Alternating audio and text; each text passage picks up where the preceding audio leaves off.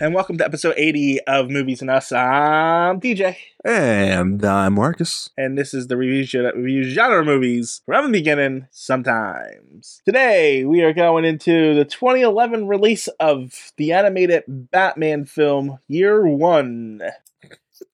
I was like, wait, that's not the title we just watched. I was about to say the short we watched. Yeah, Batman Year One. Yes. It was directed by Sam Liu. I think that's how you pronounce that name. Liu, maybe? I don't know. Doesn't matter. Probably Liu. Well, I'm assuming it's of Asian descent, and sometimes... Is that even an I, or is that two L's? It's an I. Well, the way... L. No, I get, but when you hover over the name, you can really see the L-I-U. It's really prominent. Oh, okay. Yeah. Okay, yeah, it just looks like a single line.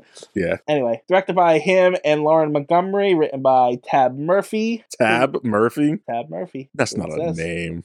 That's what... No, it's not. That's what it says. Produced by familiar names, Bruce Timm and Ellen Burnett. Also Lauren Montgomery and Sam Register. Tab Murphy directed Gorillas in the Mist, a movie that was nominated for an Academy Award for its rating. No idea what that is. It's a movie. I think Sean Connery's in that. Hold on. Sean Connery. Sean Connery. It's Gorillas in the Mist, starring. Can I go on now? Or the lady from Sigourney Weaver's in it. Okay. Yes, that's her name. I knew someone famous was in it. Okay, I'm sorry. Continue, TJ. It stars Bryan Cranston. You know. The second he started talking in the movie, he's like, who is this voice? I know this guy. It was kind of distracting, so I had to pause the movie, put up IMDb, like, oh, Breaking Bad. Yep. Knock him in the middle. Got it. Ben McKenzie, Elijah Dushku of Buffy the Vampire Slayer fame.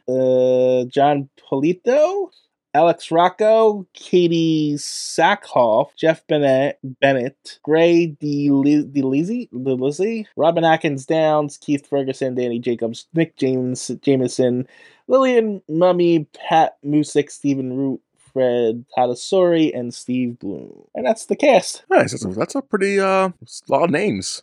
Lots of names. A lot of names. Yes. The movie is an hour and 4 minutes long.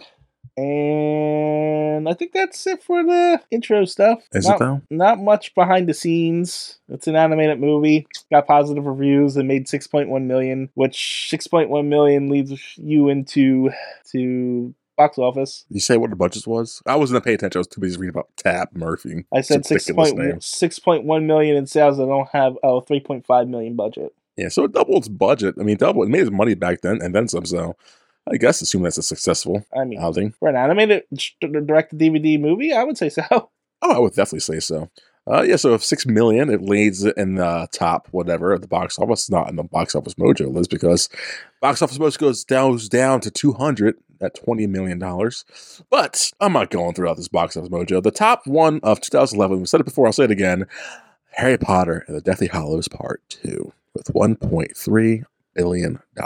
You don't want to go through any lists this time? Nope, because we've hit this how many times now already? A lot. Yeah, so I don't want to repeat myself. I just like to say, the remake of The Thing came out that year, and that made $31 million. That's sad, making it 151. Yeah, that's it. Okay. You know, I'll go a little tangent. Wait, hold on. What's up? The John Carpenter's thing? Yeah, the 2011, obviously, remake wasn't the John Carpenter. Wasn't John Carpenter's remake? I was just going to say that, yeah. There's the original one, The Thing from Outer Space, or The Thing from whatever the hell, and then there's John Carpenter's The Thing, and then there's the 2011 prequel to John Carpenter's The Thing? Yeah, it's a prequel to John Carpenter's The Thing. It's a good movie, actually.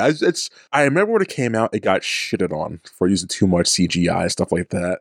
And so I never watched it, and I remember getting shitted on so much, but then I finally saw, like, this movie isn't that bad, guys. It's not John Carpenter's The Thing, that's a classic, easily my top 2 favorite movies, but the 2011, it's a solid film. Is it just about the guys in the Arctic who went crazy before the other guy showed up? Yep. It's it's a prequel, so you know where it's going to go, so. Okay. I mean, that's the only thing I could come up with that is the prequel, so. Yeah. Like, you know where it has to end up at, but it's still a pretty decent, unnecessary thing to go moving. Yeah, that's my box office ramble, I guess.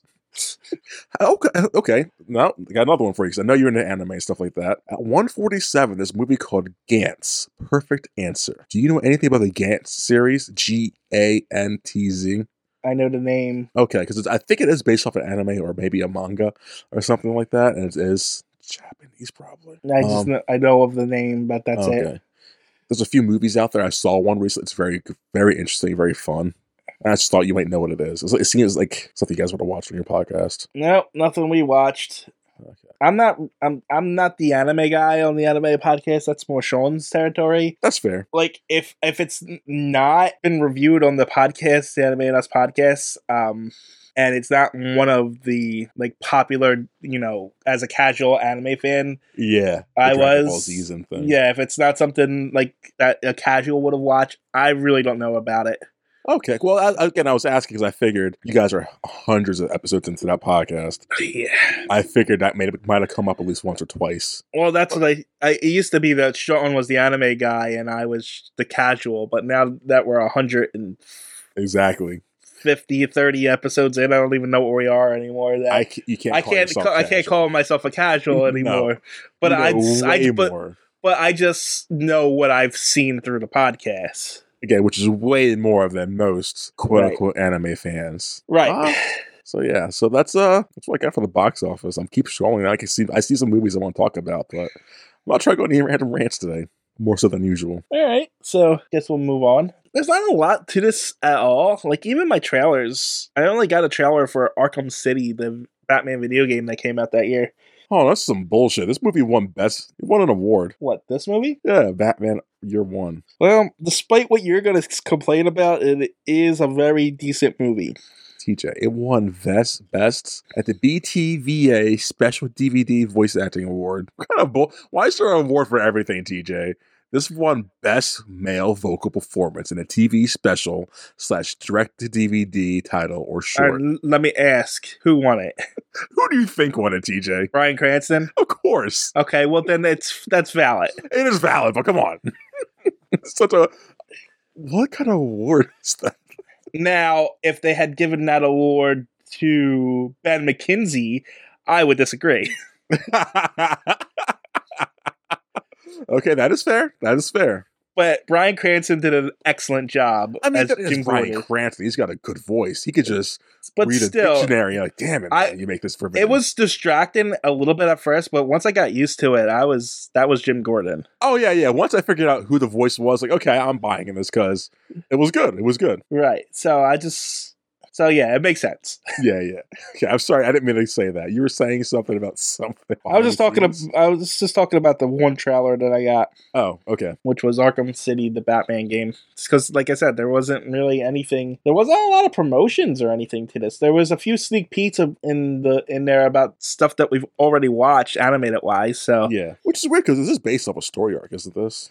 Yeah, this is comic or whatever. Based off the Batman Year One comic. So I'm surprised there wasn't more things pushing this or what have you, promoting it. Yeah. I mean, yeah, I don't know. Year One was written by Frank Miller, who I actually hate, but you say it every time you say his name. But this is an actually decent story. I think Frank Miller is a revolutionary genius, TJ. So you didn't even know who he was before I started complaining about him. I've always knew who Frank Miller was. I've got some of his books in my collection. And by some of them, I mean I have one. Oh, yeah? Yeah. Which one? Watchmen. That's not Frank Miller. The Watchmen. He did do that, didn't he? No, Watchmen is the other crotch. Alan Moore. Alan Moore, yeah. Yes. Don't get me wrong, they're both white guys, but I do know who Frank Miller is. I don't know any of his shit. I don't have any of his shit, but do you like Alan Moore? I like Alan Moore's stories. Not a big fan of his crotchiness as a person. Yeah, but that's who you are, TJ. Come on. Yeah, but no, he's like actively hates comic books now, and I get it. But like he calls people who I think it was him who recently said that comic books worshiping comic book heroes leads to fascism or something like that. Oh yeah. So it's just ridiculous. It's just ridiculous. Wait, we said Frank Miller, right? Yeah, Frank Miller wrote this. He's the one that did Sin City, and I think Sin City was his. He's also Dark Knight Returns. I hate that comic book. So, but yeah, how did we get to this part? Because you asked me about the comic. Oh, okay. All right. Before we dive into the movie proper, this has a DC showcase of Catwoman. Yay. The main bad guy in this, I just want to point out, was voiced by Joe DiMaggio. Joe DiMaggio. Why do I know that name? No, John DiMaggio. John DiMaggio. I know that. Who is that? Yeah, he's Bender. Bender and... Was that him? Yeah. He didn't sound like him. He was also Jake the dog. Yeah. He did not sound like him. The guy with the teeth. Mm-hmm. Yeah, the Ruckus or whatever his thumb name was. Rough Cut. Rough Cut. Yeah. So I just wanted to throw it out there. This is an interesting short. It is. It's very adult. Very adult. As most of the shorts are, actually, because I know a lot of them are bloody, but this one, it's nudity. It was just strange to see DC animation in a strip club, I think. Yeah. And for like a long sequence too, like majority of the middle section of the movie, like, okay, we're doing this, I guess. Like, yeah, with strippers all around and like, yeah, the clothes it's getting. You don't see anything, but you see them get naked for the movie in the most PG way, I guess. And don't get me wrong, I watch anime. That's stuff's like cartoon like sexualization is nothing to me when it comes to that. No. It's just jarring in this in a DC way, you know what I mean? Yeah. And I'm not complaining about it. It was just weird to see. Yeah, it totally caught me off guard. Like, oh, okay. Yeah, like so there's a cat who's running through the street being chased by thugs trying to kill it, and Catwoman saves it. Why? That's what the second it starts, like, okay, they're chasing the cat. And you see he's got a thing around his neck, so like, maybe if they're chasing after this diamond gold thing up on his neck, no, it jumps to the water, they shoot at it, and then they walk away. So why chase it? They thought they killed it. Yeah, but like you could just let it go. Like why? Like if you're not going to retrieve the corpse and take what you want from it, why run through the city and bring attention to this thing? Shooting guns blazing, mind you. Like that was just so like ridiculous. And how hard is it to shoot a cat? But like you're gonna do all of this to let it just get away and not take the thing you want from it. I don't think they were after the necklace so much. Why are they chasing the cat for? Was he gonna go say something to the cops? No, meow meow meow meow meow meow meow meow. The necklace belonged to the girl. Yes, I think the girl put it around the cat's neck to get the word out, and I think they were trying to kill the cat so that no one could discover it. And when it sunk to the bottom of the ocean, they thought they were fine. No, it's dumb. And I think that's really, I get that, but that's really stupid. That's what I surmise. I'm not defending it. That's what I surmised too, but I was thinking like, you know, all this. And the guy shows up like, you guys do the thing? And they're like, yeah, we did it. And he's like, he just said, go get the thing I want you to get, because it was just really dumb. That's all. It was just really like, this is stupid. Look, it's Catwoman. They needed to have a cat. I know. I was thinking to myself, of course, the cat, and of course, gonna run to Catwoman, but like that's what they needed to get the story started. All right, I know. I was like, this is some bullshit. Because if she didn't save the cat and find the collar, she wouldn't have known where to go. And that's another thing about this. It's all she's got very lucky doing this lucky thing. That's all this was. Like she was just bumbling her way through the thing. So her only badass scene was at the strip club, I guess. And after that, I was like, she's lucky she made it to the end. That's all I'm saying. What do you mean? Because later on, when they get to the fight at the docks, she should be dead 10 times over. She's got a super suit. TJ. What? TJ. What? This super suit. She got her ass kicked and thrown through so many things in this fight scene. Like. And I'm assuming she's after Batman, right? So she'd be like, Batman becomes Batman, and she gets inspired by Batman, I assume. Well, not inspired by Batman, right? Like what? Like they don't give you enough detail for me to like. No, it happens in the actual year one movie. Yeah, I know. Becoming Catwoman. Yeah, so, but I wouldn't say she was inspired by Batman as much, like because she's not like stopping crime, but like she's influenced in the way of dressing up in a costume. Yes, you know what I'm saying. Yes, but like, does she train physically for shit like this? Well, they show right in the beginning she's already capable of holding her own against Bruce Wayne. I'm saying in this movie. Oh, this, and that's right. I got that complaint later on in the movie. When we get to the movie. And the short, I'm assuming the short takes place after the movie. So how much training? Like I don't know. She's outrunning a vehicle. TJ later on in this short, she's outrunning a vehicle. Unless that super suit gives her extra speed, there's no way she's outrunning that vehicle. When is she outrunning a vehicle? That crane that's chasing her and she gets into it and it flips over. She outruns it for a few seconds and then she gets caught up into it, but like... Yeah, I was like way ahead. Yeah, nah. That's like any movie that you see that they start off ahead and then guess what? The thing catches up. It's just, I was like, nah. I was not buying this. Okay, that's just a weird thing to have complaint to have in a comic book. Sure, but TJ, okay. come on, TJ, you know me. You would not be complaining of it if it was in any other movie. Like if John Wick, if it was goddamn well complaining about that shit. If it was a John Wick and John Wick was running out and the car caught up and ran him over, you would not be complaining about it. I complained about when it happened in that movie. Like, okay, this man clearly just got hit by a car and he's walking around for the rest of the movie. Bullshit. This man fell from a fucking skyscraper in the last movie and he's alive. Okay, sure. I trust me. I roll a lot in those movies. As much as I do semi-enjoy them, I critique the shit out of them. I'm just saying, you need to suspend your disbelief a little bit more for superhero movies. I don't know. There's a reason. There's a reason why they're superhero movies for things like this. Yeah, but she's not a superhero. That's the thing. That these aren't superhero. We're not doing this. Okay, going back to the cat getting taken over by the gang members for some reason. The cat gets chased. Yeah, she finds the necklace, and then we cut over to the mob guy, Rough Cut, going to a strip joint. And yeah, they watch some strippers, and then Catwoman shows up and starts to strip, and then she beats everyone up. And then her face is fully revealed too. Like, huh. Yeah, she's never hidden her identity. Everyone knows who she is. Really? Yeah, that's gotta be problematic, right? Well, she doesn't really have a. Like anytime they show her like they permanent residence or anything, she's usually. But if everyone knows who she is, she works at the strip club, and then she goes out and changes to Catwoman, does her Catwoman thing. So if everyone in that strip club knows, oh, that's Selena, because she uses her name. No, her name's like. No, she doesn't work at that strip club. She doesn't work there. No, she came in and said, "Go take a break. I'm going to go out there." And they just thought it was. They thought there was someone new. They said, "Oh, this is new." She doesn't work at the strip club. So then why is she so good at stripping then? That's a question you might need to ask her. No, so I feel like she was doing some techniques I think most average people, again, she's not average, I guess. She was like holding her body on that pole, like holding her weight up and shit like that. Well, doing moves like strippers do. She's very cat-like in reflexes, so she's able to do that stuff. And I don't know if you watched the movie, but she's kind of a prostitute in the movie. That's trash. Is she a prostitute in the comics too, or is that just for this whole arc and series?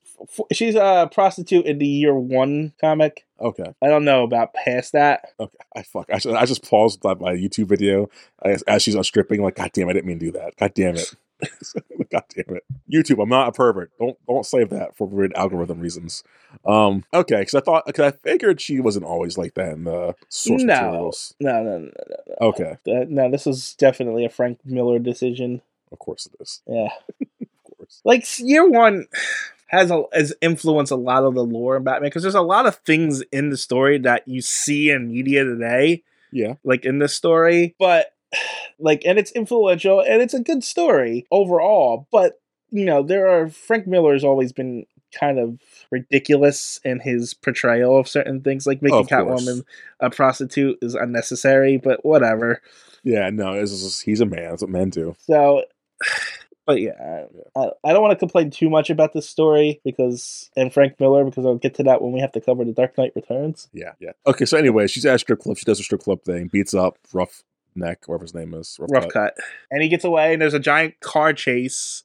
I'm actually more surprised you weren't more complaining about this car chase. So honestly, I zoned out this car chase. I was like, okay, car chase. And whenever there's a car chase, it usually adds nothing to the story, so I was just like, not pay attention. But usually car chase is taken away from the story, so like, I'm looking at it now, it looks kind of ridiculous. But yeah, what about it? She gets blown up at one point, sent skidding across the ground, almost gets run over by a car. Yeah. Thank you. I did see that. It's like, come on, guys. I was out there too. Like, that was some a bullshit. Little more. That's more unbelievable than her being chased down by a crane. No, you're right. That's what started my "she should be dead here" moment. And then that's like, yeah, she gets thrown into a car. Like, either that suit, no, because that suit gets torn off. So there's no way that's a super suit.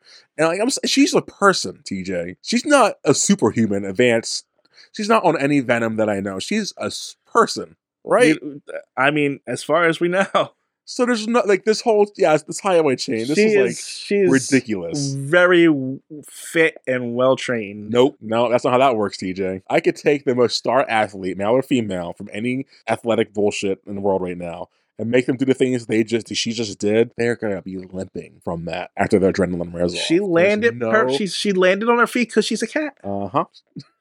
At that point, you're going to the mystical side of the Catwoman movie we reviewed a while back, and I remember how You don't know. I remember how you felt about that. You don't know if she has super cat powers. Maybe she does. They don't tell me, but I don't know. Do you think that? No, they would tell you in this showcase. But yeah, sure. She's got mystical bullshit powers. She's dead, TJ. There's no way she would live for any of this. It's just a silly action scene. Who cares? I care. Why? Because I'm a bitch critic, TJ. This is supposed to be stupid, silly fun. I didn't get the memo. You're going into year one, and anyone who's going into year one knows what kind of story it is. And I didn't. I know you did. That's why I was kind of like, what the shit did I just watch? But you know what kind of story you were getting, and this short fits that perfectly, that tone perfectly. And it's like, okay, I know what we're doing here, but it's weird. Truthfully, if I would have saw this short first, I think I would be more favorable to the movie than I am right now. So yes, that's fair, TJ. Because one of my notes, I'll say one of my critiques now for the movie, I wrote down, it might sound stupid, but like, this movie's too cartoonish. In the sense, like, this is too much for me. Cartoonish? In the sense, like, everyone knows how to fight karate and shit. Like, come on. Everyone knows things. Like, come on. Everybody knows how to fight karate. What are you talking about? We'll get to the movie. We'll talk. Okay. So yeah, there's a chase she should have died in. Yeah, and she follows him back to his hideout, and she beats him up and destroys a ship with a crane. I weirdly didn't have a problem with that. Like, okay, sure. And she saves the day, and apparently everyone was saying Rough Cup smuggles diamonds, but he was also smuggling women. Oh, which was really dark. I mean, I saw it coming, but it's like I almost expected her to open it up and there were children in there. That's what I was expecting. Yeah, but, I mean, there was a child in there. There was a child because Catwoman's partner is a child, but it's an orphan, I guess, because Batman's an orphan. Everything's got to be orphans in this universe. Catwoman takes in strays as her thing. Of course. So, because she's Catwoman. I know. That makes sense. That's why I'm just chuckling. Like, so, of course. And Holly's like one of the big ones she's taken in over the years. So, but yeah, so she saves her friend and a bunch of other women, and then the short ends. Yeah. It was ridiculous, but it was animated pretty good. No, yeah, the animation's great. Because like there was one scene where they were fighting and Catwoman jumps, and at the moment she jumps, she gets hit by a car door and crashes through a window. I love that. For some reason, that one scene was like, wow, that was really good animation. It was. I was like, holy shit. Because you're not expecting it, I guess. And like, oh, that was well done. It was just really, really well done. I was like, wow. No, yeah, it's a very solid thing if it wasn't so outlandish, at least. You can't think. That's the thing. You just can't think when watching it. Yeah, this one was just literally, like I said, this is a popcorn short. Yeah.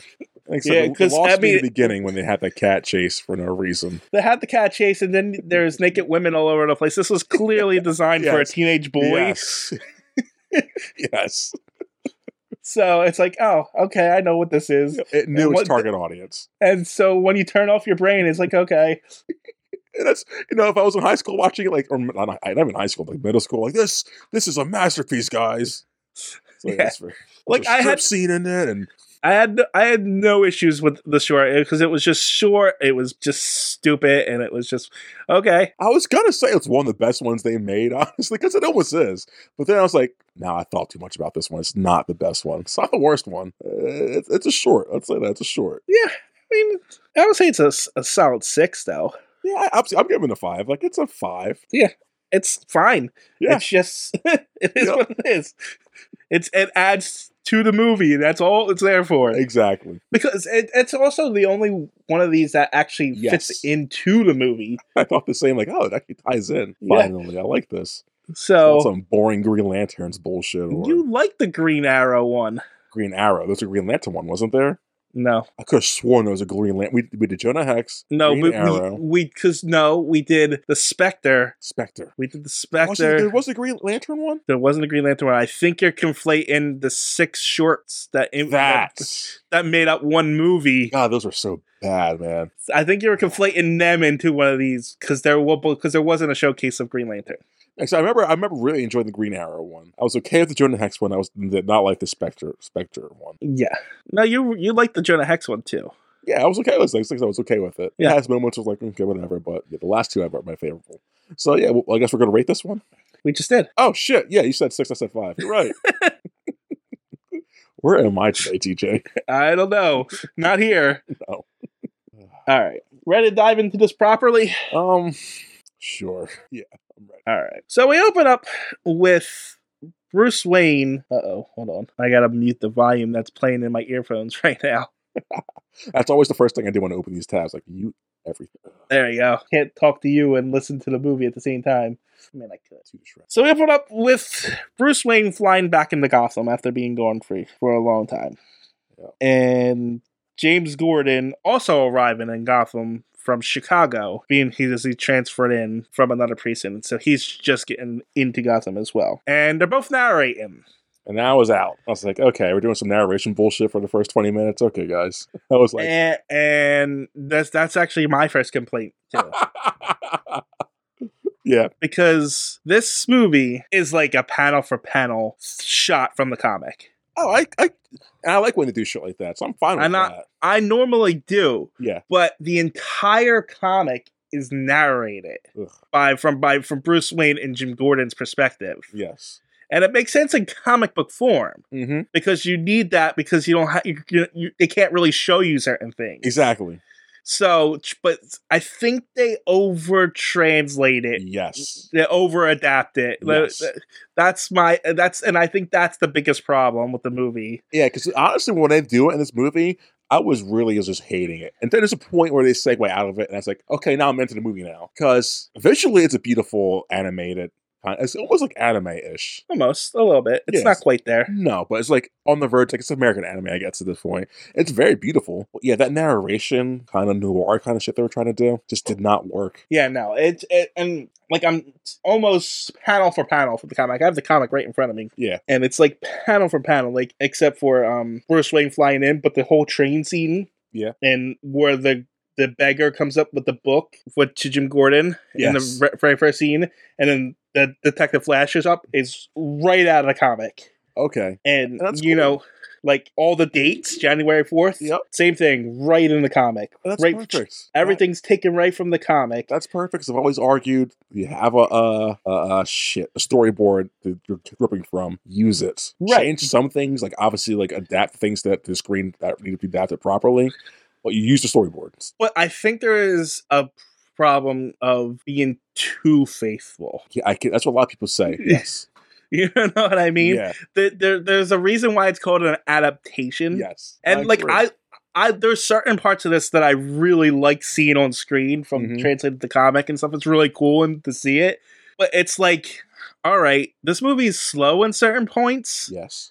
Because it's adapted the comic. Yes. You know? So it's like, okay, I know this is the pace in the comic, but in the comic I'm flipping pages and stuff. So yeah, you read it at your own accord. So it might be a fast reader, it's quick for you. While other people are slow, et cetera, et cetera. All this movie only has one tempo. It's like, well, shit. Right.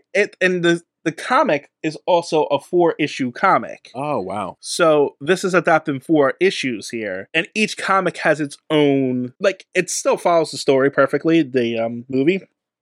But, you know, each comic is building up to a cliffhanger. Yeah. You know what I mean? So this one, you don't feel that build as much because it's not one comic. It's one length story. You know what I'm saying? So there's just certain things about the movie that doesn't work because it's almost a comic panel for panel adaptation. Yes.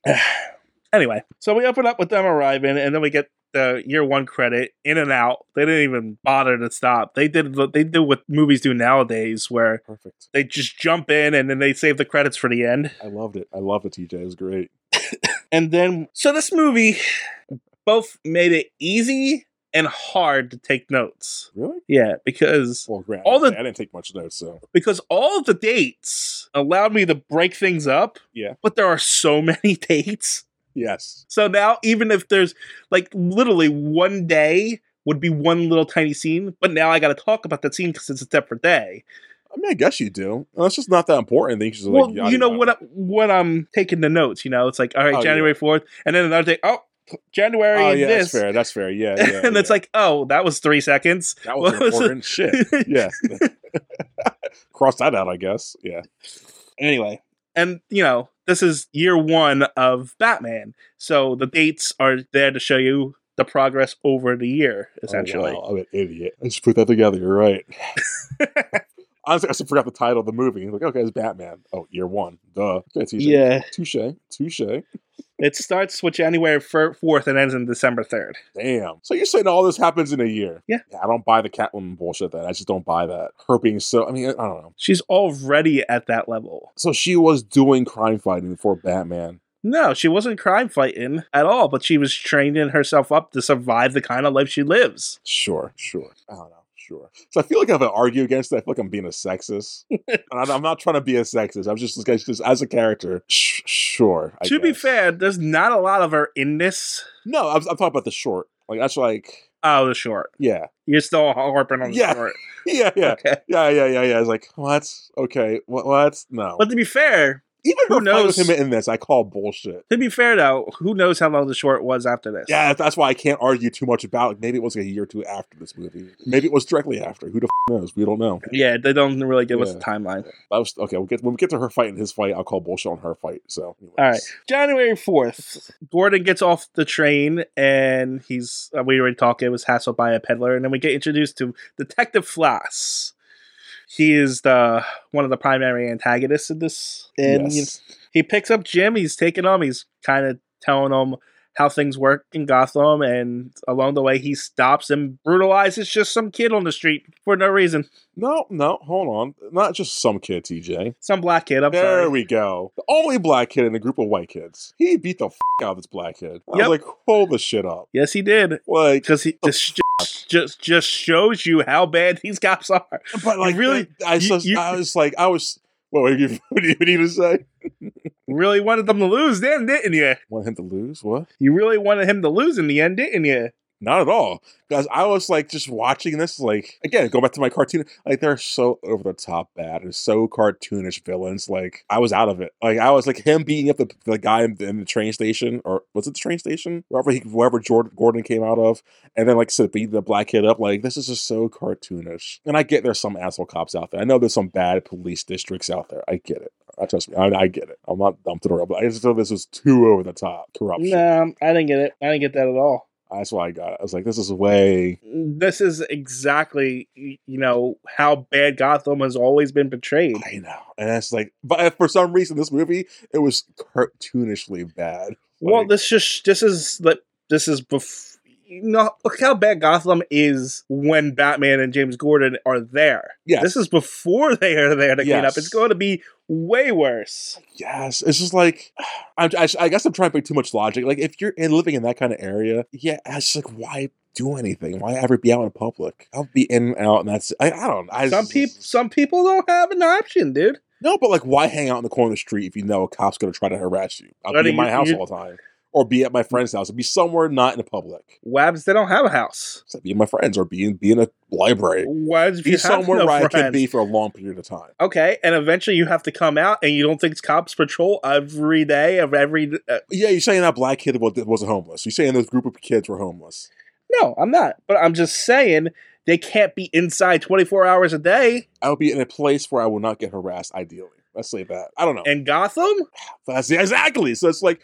That's why I don't like God. It's just too cartoonishly like, oh, this is a bad area. Dude, I've grown up in bad area. I'm not saying you don't. Trust me, I know these places exist and this shit happens. But I just feel like this was over the top. That's all. Nah. It's not, I guess. When you see in real life a whole freaking corner street being arrested by cops, people line up against a wall. It's not cartoonish at all. Yeah, no, but to me, even reality-wise, if I saw that, like, what the like, what kind of world are we living in? So I would be like, this is bullshit, and this is cartoonish shit. Even in real life, I would be saying that to myself, like, what the But that's fine, but that doesn't make it any less than what it is. I guess. I don't know. You know what I mean? Yeah, no, I trust. I get what you mean. Like, I know the shit going on around the world in Iran and all the places. Trust me, I get police brutality. Shitty. Trust me, I am that guy who's against that kind of shit. It's just seeing it in this movie is like, Maybe because it was a Batman movie. Maybe if it wasn't a Batman movie, I'd be like more on board. I was like, this is where we're going with this, huh? I don't know what else you wanted. A little bit more. subtlety. A little bit more. A little bit. Fraction more. Not a lot. I'm not asking for a lot, but not... And I get the cops are so corrupt and bad that they can just do the things willy-nilly out in public and no one can do anything about it. I get it. Everyone's in everyone's pocket. Trust me, I get it. But maybe it's because I've seen this so many times in a Batman movie, like, I just don't give a shit. Like, and I've seen it done better, so like, I don't know. I'm sorry. I think this is the one that started all that, though. And that's my thing. This came out in 2011. So yeah, this was probably great back then. The movie came out in 2011. Oh god, yeah, and the comic forever ago. I think 1986. Jesus Christ. So yeah. So yeah, like this started all those tropes. Yeah. You gotta keep that in mind. That's true. That's true, I guess. Not only do you have to keep that in mind, you have to keep an extra in mind for this movie since it is just a straight one-to-one adaptation. That's fair. That is fair. Continue. What's up? Like, this movie is called Batman Year One, but this might as well be called James Gordon. Yes. This is not a Batman movie. Oh, yeah, you're right. Batman's a background character at best. Yeah. I mean, like, the big climax and spectacle is around Batman, but that's more around everything closing in. Yeah, but mostly it's like Jim Gordon getting accustomed to right, because you don't really get into Batman's personal life. This is all about Jim's personal life. You know what? I can agree. And I think if they would have just taken all the Batman shit out and put it more in the background and really made it like the rise of Gordon, I would have loved this movie, TJ. Because I did like the parts of Gordon's, like, again, this part, he's like, okay, I'm in the city. I'm from Chicago. I came from an area like this. Gotham's way worse. I'm trying to not interact with these people yet, see how they roll. Oh, this guy's a piece of shit. Let me not interact with him yet. Let me see how he continues to roll. I like that. That was great. And I just think your Batman biases are coming in. Because a big part of how Jim Gordon rises is because of the vigilantiness of Batman. And I like that sequence later on. That fight sequence where he's like, oh, they're making Batman a hero. And like he's like kind of rooting for Batman. I like that shit a lot. Yeah, that's pretty much what it is. Yeah. I don't know what you're complaining about then. I don't know, because after this sequence, we cut to Batman crying over his dead parents. Don't give a I do not give a shit. If there's a flashback later on, could not care any less, teach. Those scenes are so far few between, and you can't have Batman's got blood everywhere when he's getting shot up. Like, come on, I'm not gonna do any DNA tests and like automatically match it to Bruce fucking Wayne. Like, come on. It's 1986 DNA. This movie, TJ. 1986 DNA tests weren't a thing. Oh, they were a thing to incriminate black people for sure, but you can't incriminate with big white men, huh? Continue. No, I don't think they were prominent in 1986. 86, 80s. Come on, 86. I'm pretty sure. I'm going to look this up because there's no way they were not. DNA tests. Okay, I was going to look it up too, but I'm pretty sure 1986 is when it started. And when was the movie taking place? 1986. Yeah, so come on, TJ. They would definitely have tried it. So it was preliminary at best. It wasn't perfect at all. I mean, it's still not perfect. Well, obviously, but like nowadays they're solving crimes from the past with DNA testing and stuff like that. But like it wasn't like that then. It was hard. It was hard back then. I know, with the amount of blood he was such a wanted character, they would have collected some. And over the years, they would have like had it saved a little while. Like, hey guys, DNA test is pretty big, and we have a lot of Batman blood right here. We should check that shit out. To be fair, when he was shot, there was a lot going on. So maybe, no, I know. But there was also a lot of blood too. They burned down a building, first of all, and it could all be going there. And two, who knows how much other blood has been mixed in with all the other people getting knocked down? That's not an excuse, because then you just, okay, there's 20 DNA samples here out of all the Gotham City. Perfect. Then we have 20 prime suspects. Let's see who burned into this building we just bombed. Yeah, but let's see who were possibly not burned in the building. I'm pretty sure some DNA can be contaminated and... some, but like if you can collect a lot of it, I don't know. I'm not a scientist. I don't know. I know. I just think you're overthinking this a little too much. That was a lot of blood, TJ. Anyways, I'm sorry. After Jim Gordon meets Flask. To be fair, there was a lot of blood, but it all seemed to stick to his suit. Well, there were some points where he was like blood puddles towards like showing his like footprints and shit like that. But then again, like you said, it was part in the building, so yeah.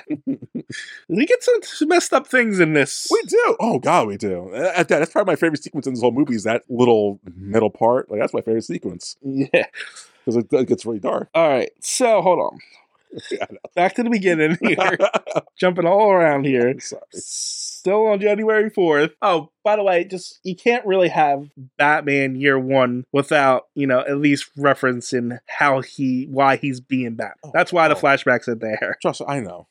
I know. And honestly, Yeah. 1986, I think this is when they were reestablishing the origins anyway. Ugh. Because I think it was like only 2 years after Infinite Crisis where everything got rebooted. Yeah. So I think the audience knows I hate Batman because I'm doing a podcast. I think if it wasn't for this podcast, I would have really enjoyed this movie a lot more. I think you would have. I think your biases kicked in because it was Batman. It's always going to kick in every time I see a Batman movie from here on out. Like, God, we're doing Batman again. I'm just saying because this was. I know. I don't mean it. I really don't mean it. It's just like I have my problems with this movie, but I'm not going to sit here and say it was a terrible movie. I'm not saying it's terrible. It's not a terrible movie. I'm just exhausted. That's all. But yeah, again, I love the Jim Gordon shit in this movie a lot more than I ever would have guessed how much I care about Jim Gordon. Oh yeah, Jim Gordon is an actual really good character. Yes, this made me like him way more. When they get the focus on, when they do focus on him, it's pretty good. Yes. Anyhow, after police brutality and stuff like that, and maybe I guess I don't like the police brutality shit because it's too real. I guess. Like I can relate to that. Yeah. Speaking of Bryan Cranston, that's really why I don't like Breaking Bad. It's like a little too close to what things are. Yeah, exactly. It's like. And I can recognize it's an okay show, but it's like, yeah. So like some things are like they're great, but it's like this is too real. Like there is an episode of Breaking Bad of just going into a druggie's house, and it's a mess. And I've been in a couple of those houses like that. It's like, ugh. I'm blessed to not have to deal with that kind of shit in my life. I could definitely see that, or to see the we're spoiling Breaking Bad right now. The sequence where Jesse's girlfriend is that's her final scene. She dies in that scene. Oh yeah, she overdoses. That's kind of real. Like that's a little dark. Granted, it's Breaking Bad. It should be dark, but like Jesus Christ, could not imagine. Yeah. So yeah, I get it. So some real world situation. I'm glad these shows address it. It was like this is kind of disheartening. There's no answer to it. Well, you know what the beautiful thing about these things are, like especially in this thing is, at least in these things get better. That's the sad part, TJ. I know. I'm just saying. That's not a good thing. At least in those worlds, things get better. Oh man! Like this is a story of overcoming that. I guess I'm just too much of a cynic. Like, does it get like my argument? I've always said outside of this podcast. Does it get better in the Batman universe? Does it really get better? I just feel like it's like the same. It gets the police aren't corrupt anymore, and you can actually depend on them to do stuff. Sure, they're overly outmatched. And stuff. Yeah. But at least you could depend on, the people who are supposed to be protecting you to protect you. Is Gotham's police, I guess at this stage of the comics and like our current timeline, is it corruption free or is it still like one or two cops that are bad? Well, I want to say it's corruption free, but they kind of just started doing a few comics based on it, and they're showing like basic problems that the police force has and stuff like that. If you know what I'm saying, like they're literally, there's a comic, I think it's called the GCPD, the Big Blue Wall, I think it was called, that I just read, and it just focuses on like 3 cops that just joined the force. And the commissioner, Renee Montoya, who is now commissioner because where is Jim Gordon? I think he's a private detective or something. Of course. I don't know where he is at the moment. But anyway, like one of the kids is cops is like a parole officer, and it's showing him struggling like with his person that's training him. Why are you being nice to these guys? They're all losers, all these criminals and stuff. See, again, that's too real. I think that's so sad. And then another person, the girl cop doesn't shoot a guy, and they raise her up to be a hero and stuff because, hey, she didn't shoot that guy. But then it happens again, and you come to find out she didn't shoot that guy because she froze. Yeah, it wasn't because she chose not to. So then there's a whole big controversy around that and stuff like that. Absolutely. So like there's that stuff going on right now, but I wouldn't say that's corruption. No, you know what I'm saying? It's not to this level in this movie. Like how where everything's bought and paid for, and like it's pretty much cops are just mafia. But see, but like maybe my other issue with this. No, I'm harping on this a lot. I'm sorry. Like I love a good dirty cop story. I love seeing like a precinct of like half good, half bad cops. I like that kind of stuff. So I guess seeing it in like this movie, how they're all just openly, or I guess a lot of the bad ones are just openly bad and not sneaky bad. I guess to me, I feel that's kind of lazy. That's why it's cartoonish. But when they're like behind the curtain, kind of sneaky and bad and like doing bad things, I like that more. Yeah, but I get what you're saying, but at the same time, this is police force that's just been so corrupt for so long.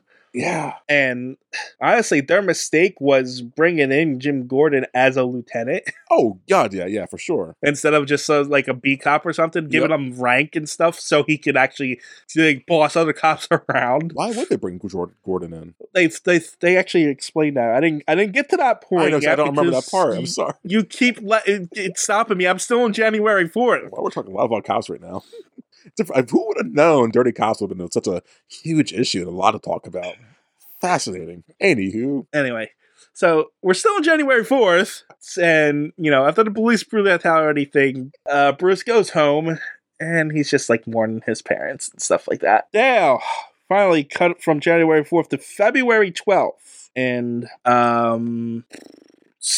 Jim Gordon is talking to Commissioner Loeb, who is another of the main antagonists. And this is where he's like tells him why he brought him in. Oh, I think we learned here that his wife's pregnant, by the way, before we got to 12. No, that's after. Okay. That's in February 12th. Okay, sorry. Yeah.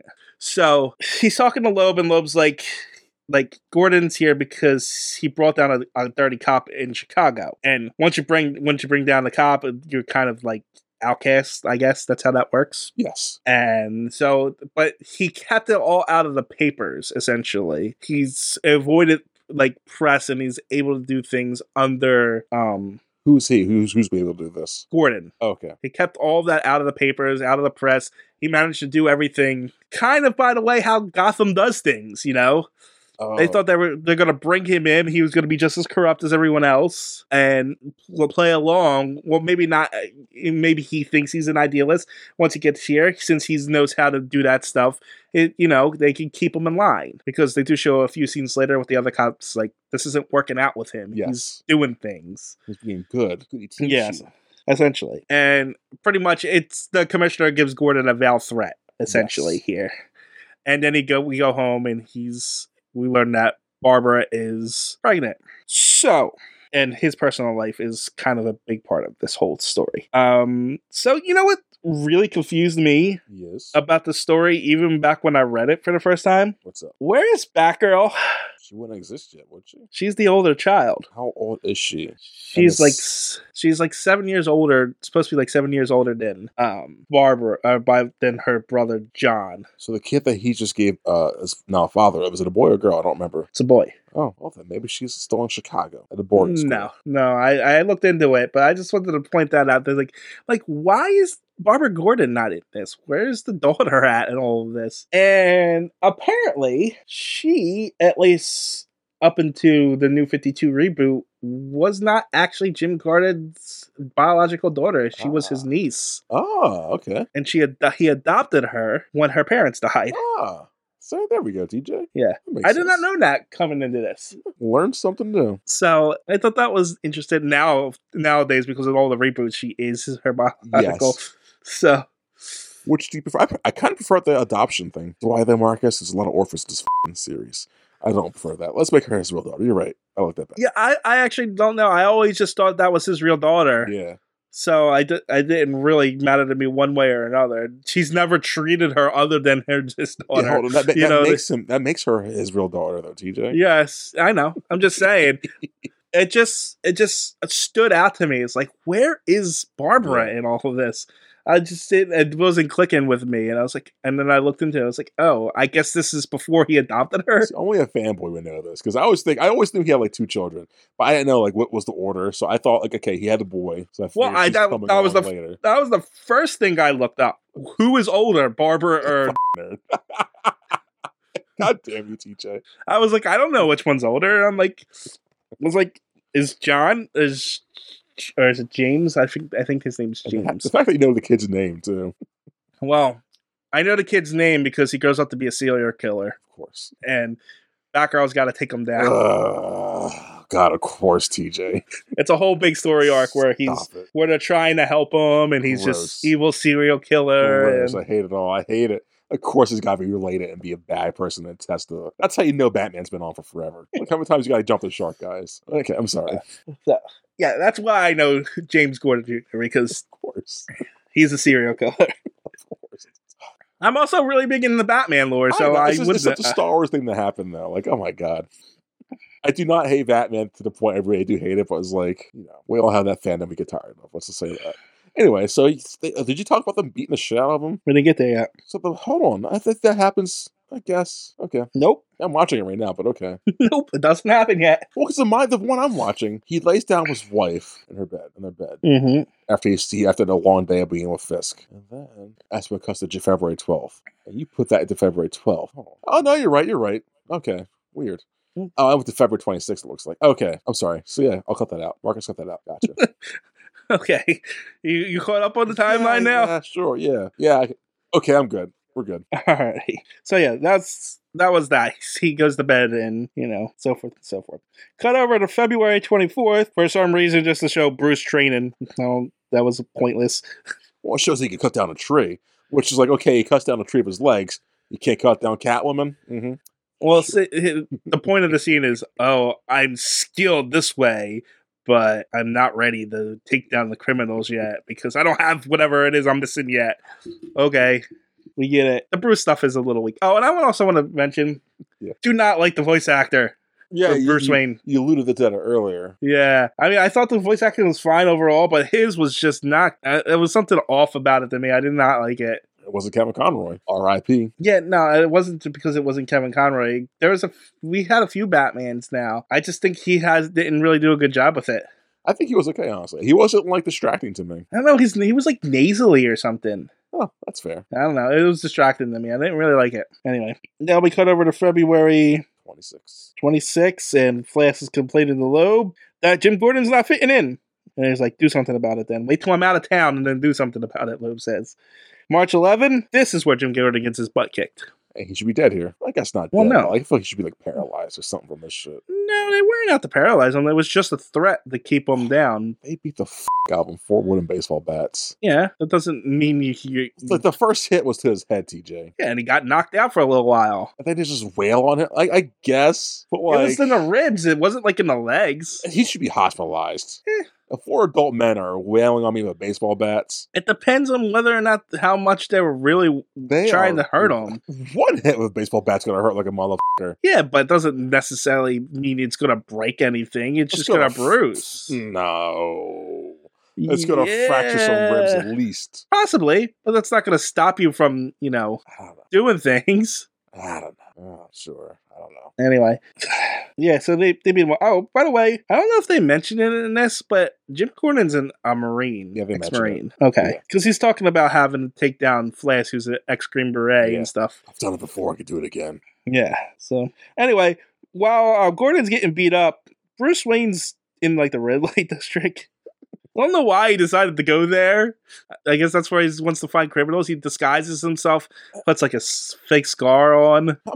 It's just, you gotta know that's Bruce Wayne, right? No, there's no way you don't know that's not Bruce Wayne. Not everybody knows what Bruce Wayne looks like. And why would Bruce Wayne be in the red light district?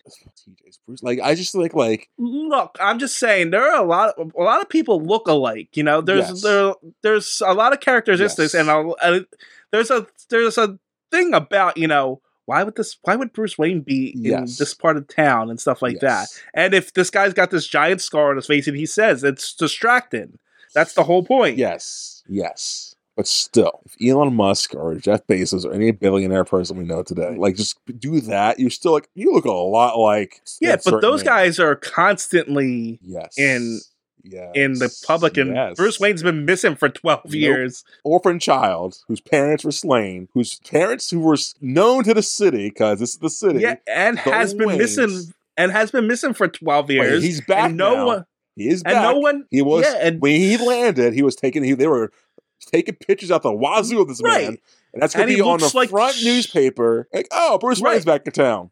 Gonna care. Next page. You're gonna have that picture ingrained in your head, and it's been a few months. Not. It's been a month or two now. No, you would not. Yes, I can tell you for a fact. I've seen pictures of people in there, and I couldn't tell you who they are. TJ.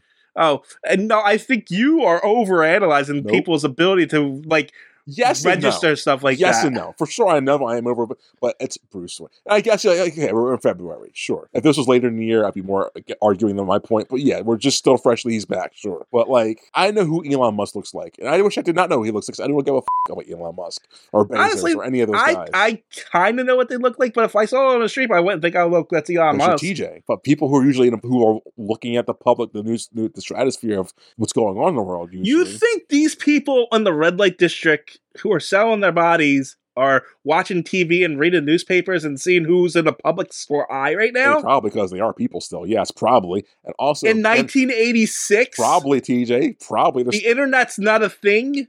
Newspapers are always everywhere, always flying floating on the ground. And also people who visit the red light district who are businessmen, hey, they get my you-know-what wet. Oh, well, that guy kind of looks like Bruce Wayne a little bit. I don't know.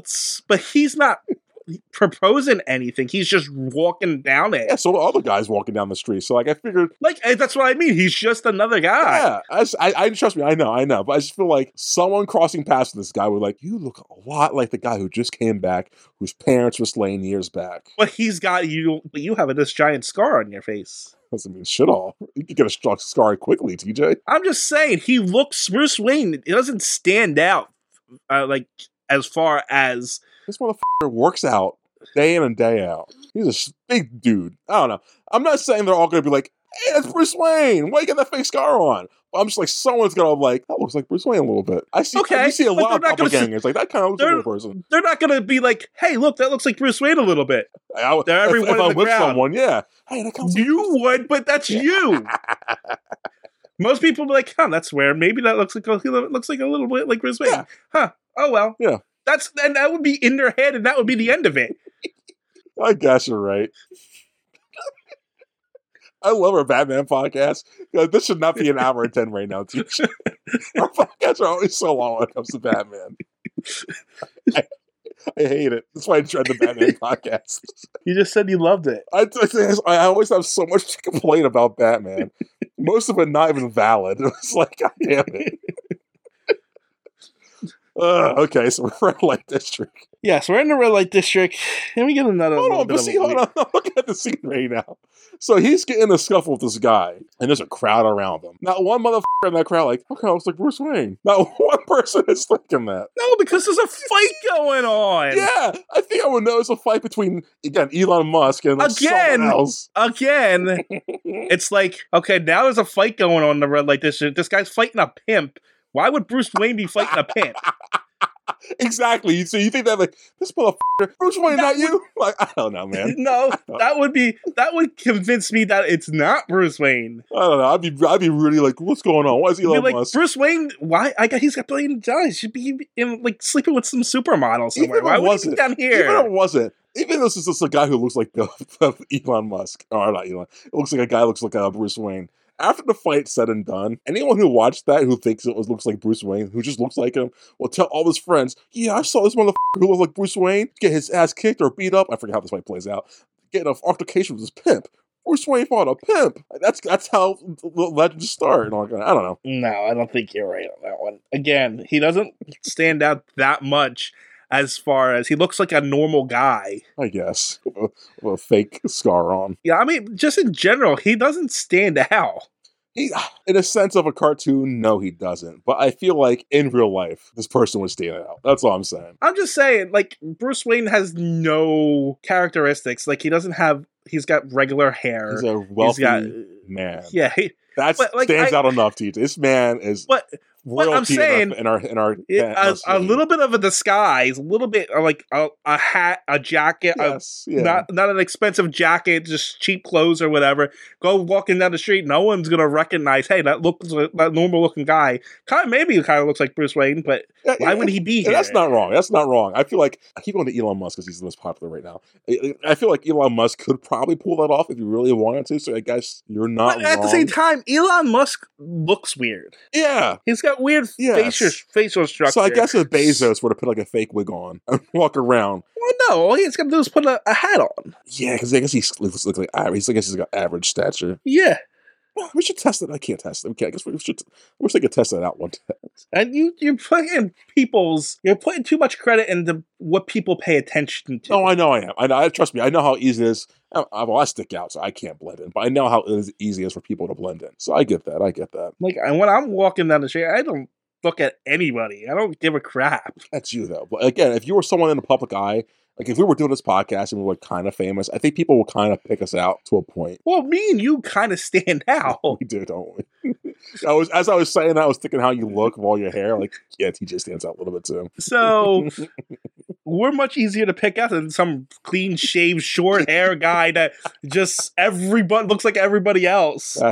You're not wrong, I guess. You're not wrong. And so there's a pimp fight. What happens, DJ?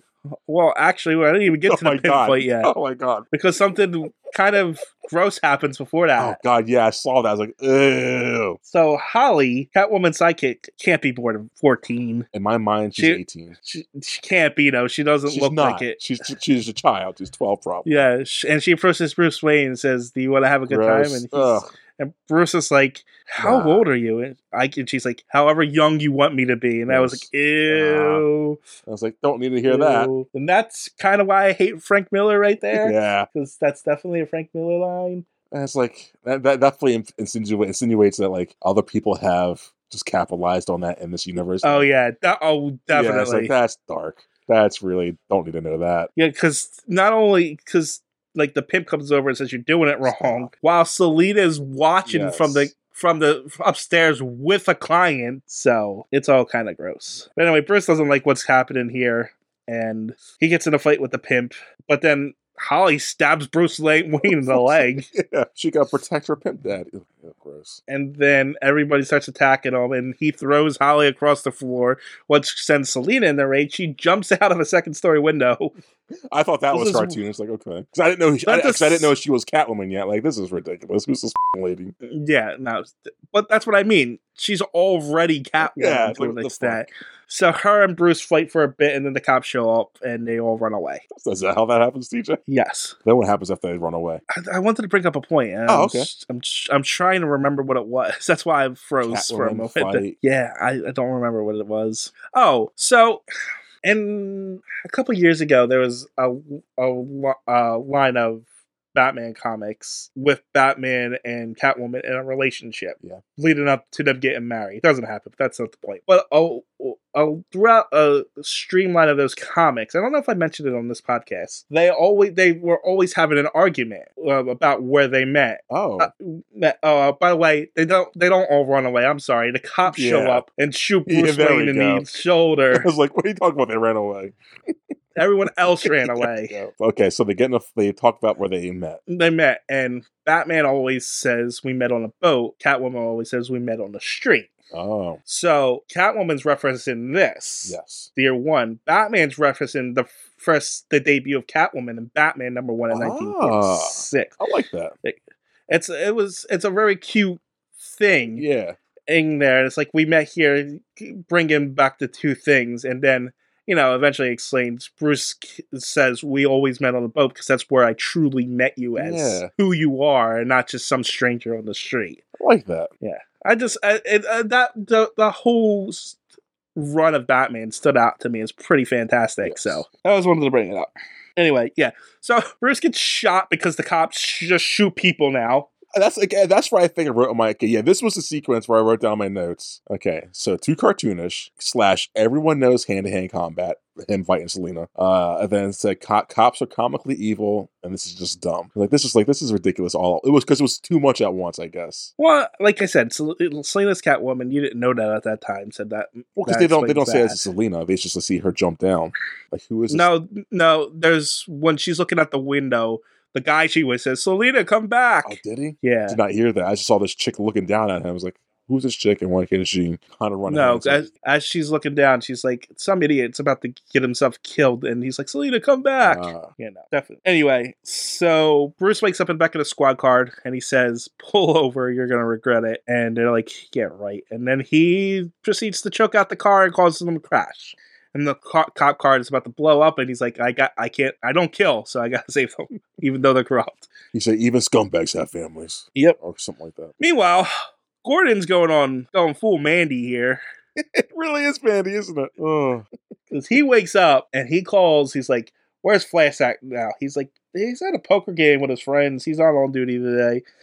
And Gordon goes and waits outside and waits for him to get out, and then causes him to crash his car, gives him a baseball bat, and proceeds to whip his ass and leave him naked in the snow. So good. So good. And he's like, he's not going to tell anybody. He's going to make up some story about 10 guys, and he'll never bother me or Barbara again, because he was threatening Barbara. Yeah. Because he's got a thing here.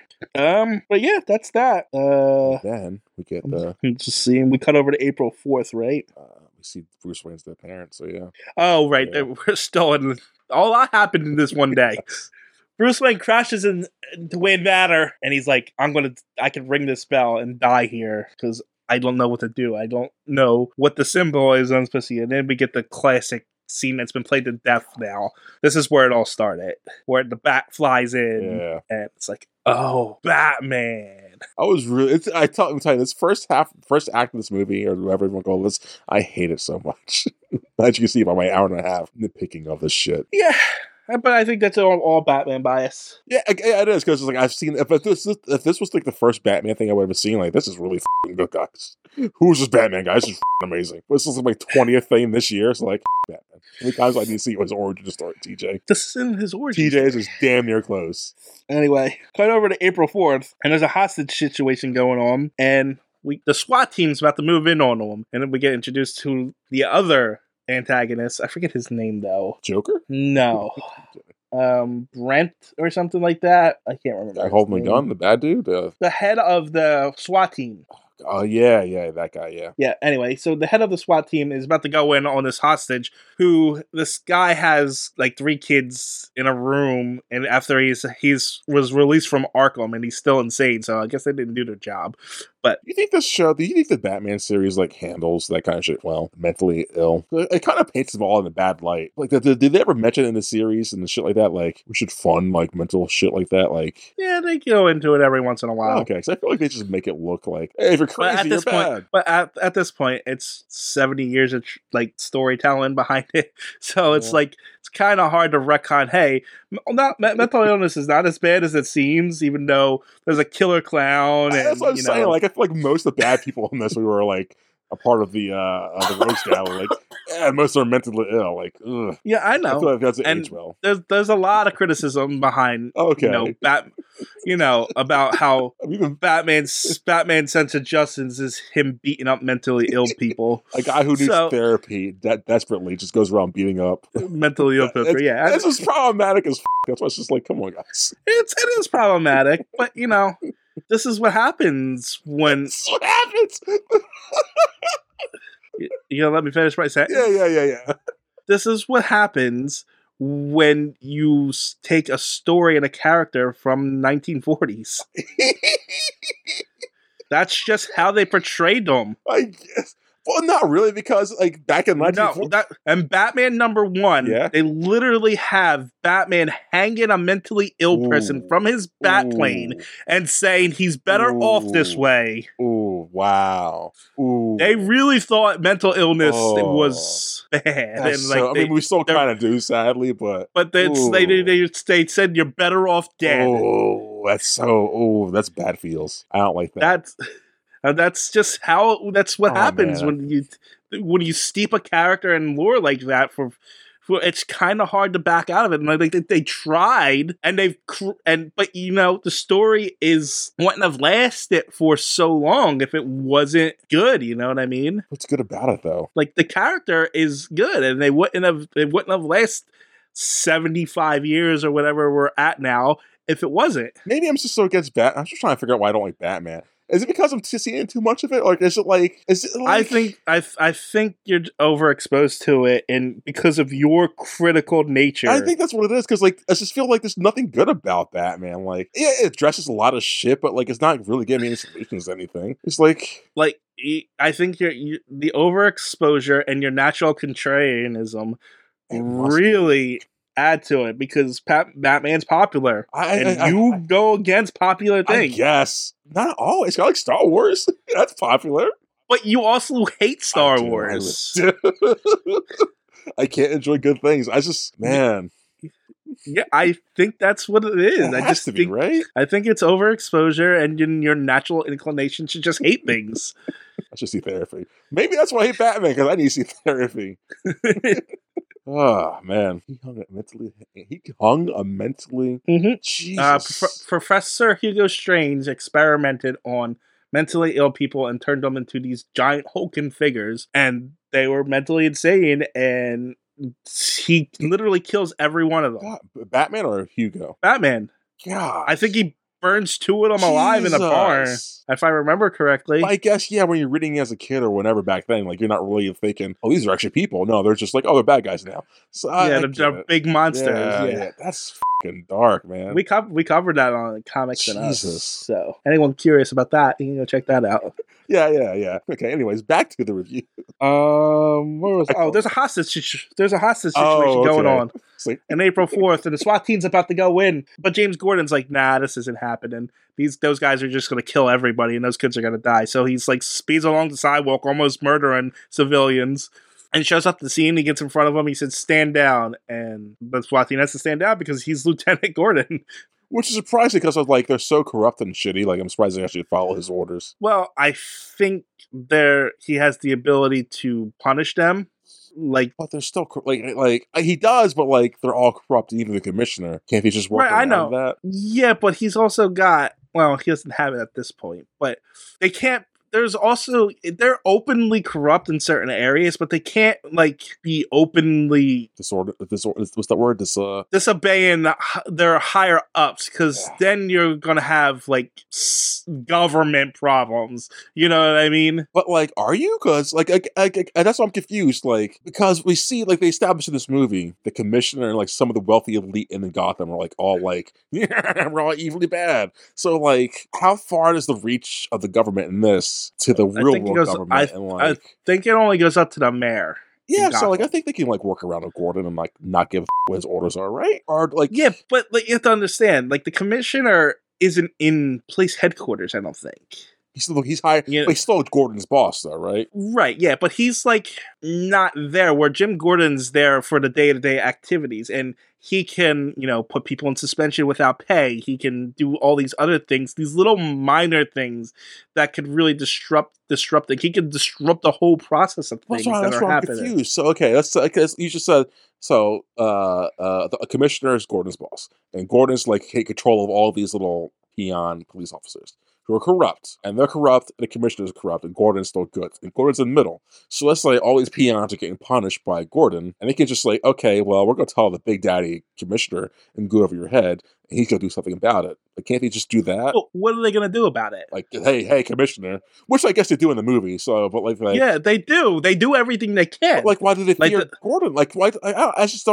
don't get that. Because he's got the people on his side and the press on his side, so they actively go against him. But like that, who cares? Because they're actively beating black kids up in the street. So like, why do they care now?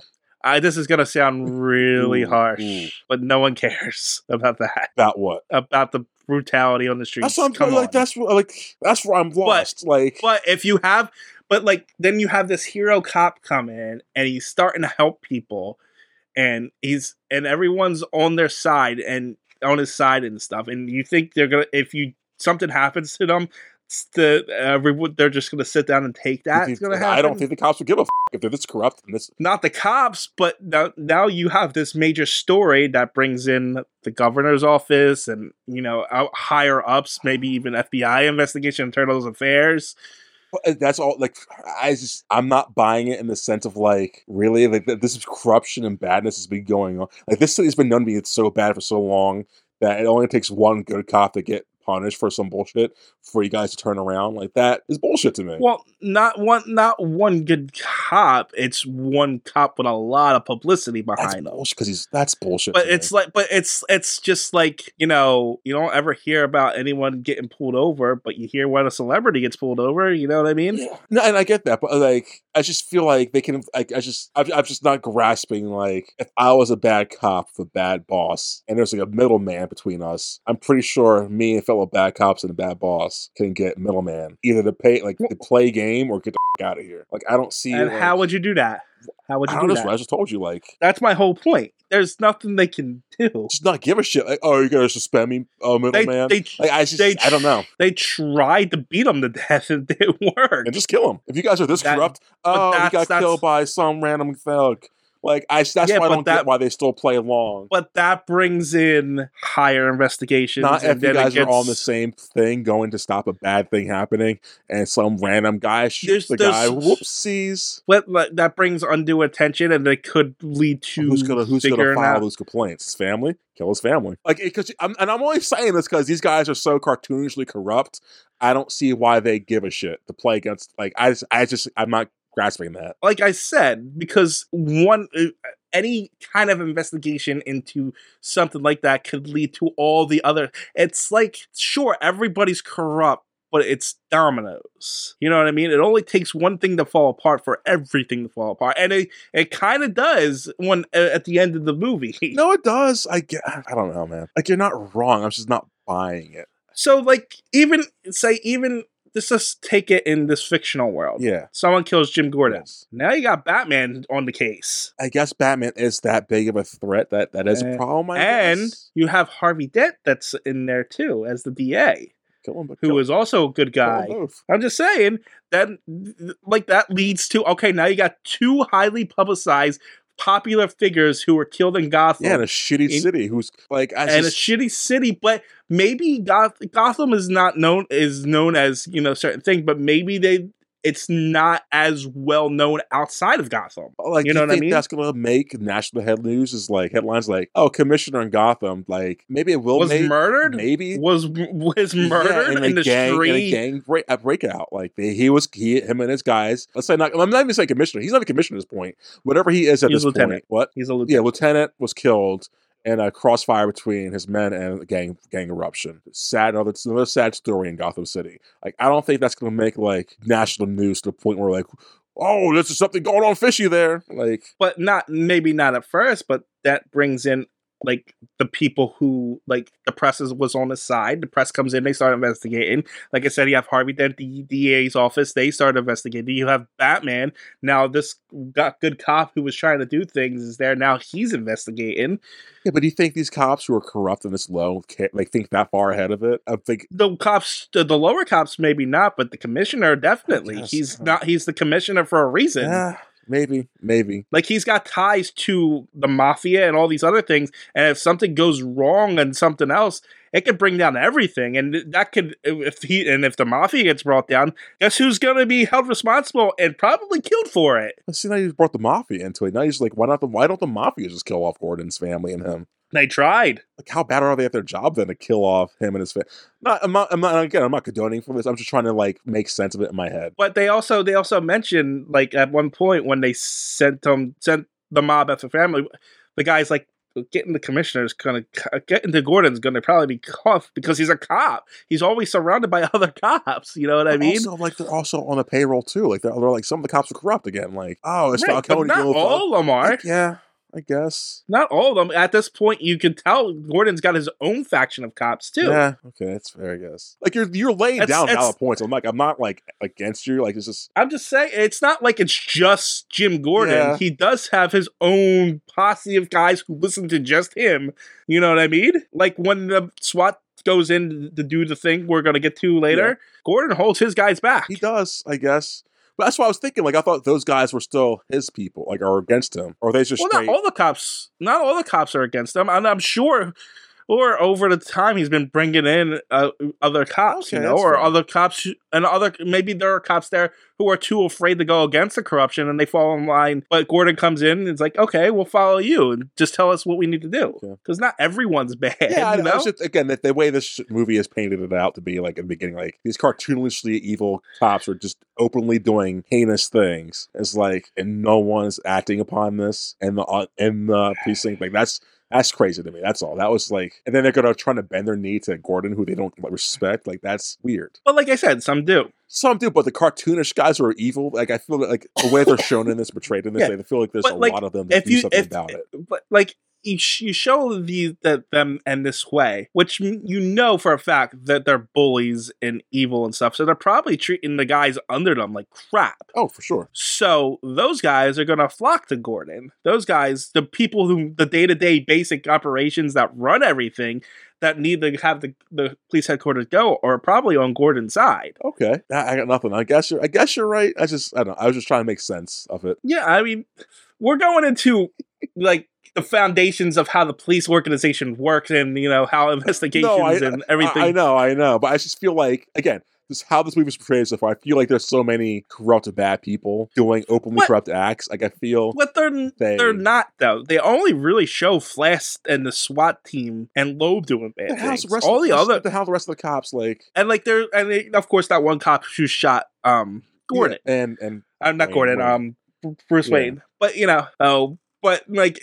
they show a scene later where where Gordon's addressing the rest of the cops and they're just laughing at Flash for his... That's right, yeah. Batman thing, yeah. Yeah. So, you can tell that he's got the respect of a lot of the officers, too. Okay. So, I mean, it's one thing to take down one guy, but it's a harder thing to take down a guy backed by a bunch of other cops, I have too many, things. Because now I'm thinking, Batman, a vigilante. Yeah, okay, let's just continue this review. I'm sorry. I was just going down too many rabbit holes in my head. All right. I'm sorry. So we're still on April 4th. God damn it, Marcus. And we have a hostage situation going on. Gordon shows up and stops the SWAT team from going in.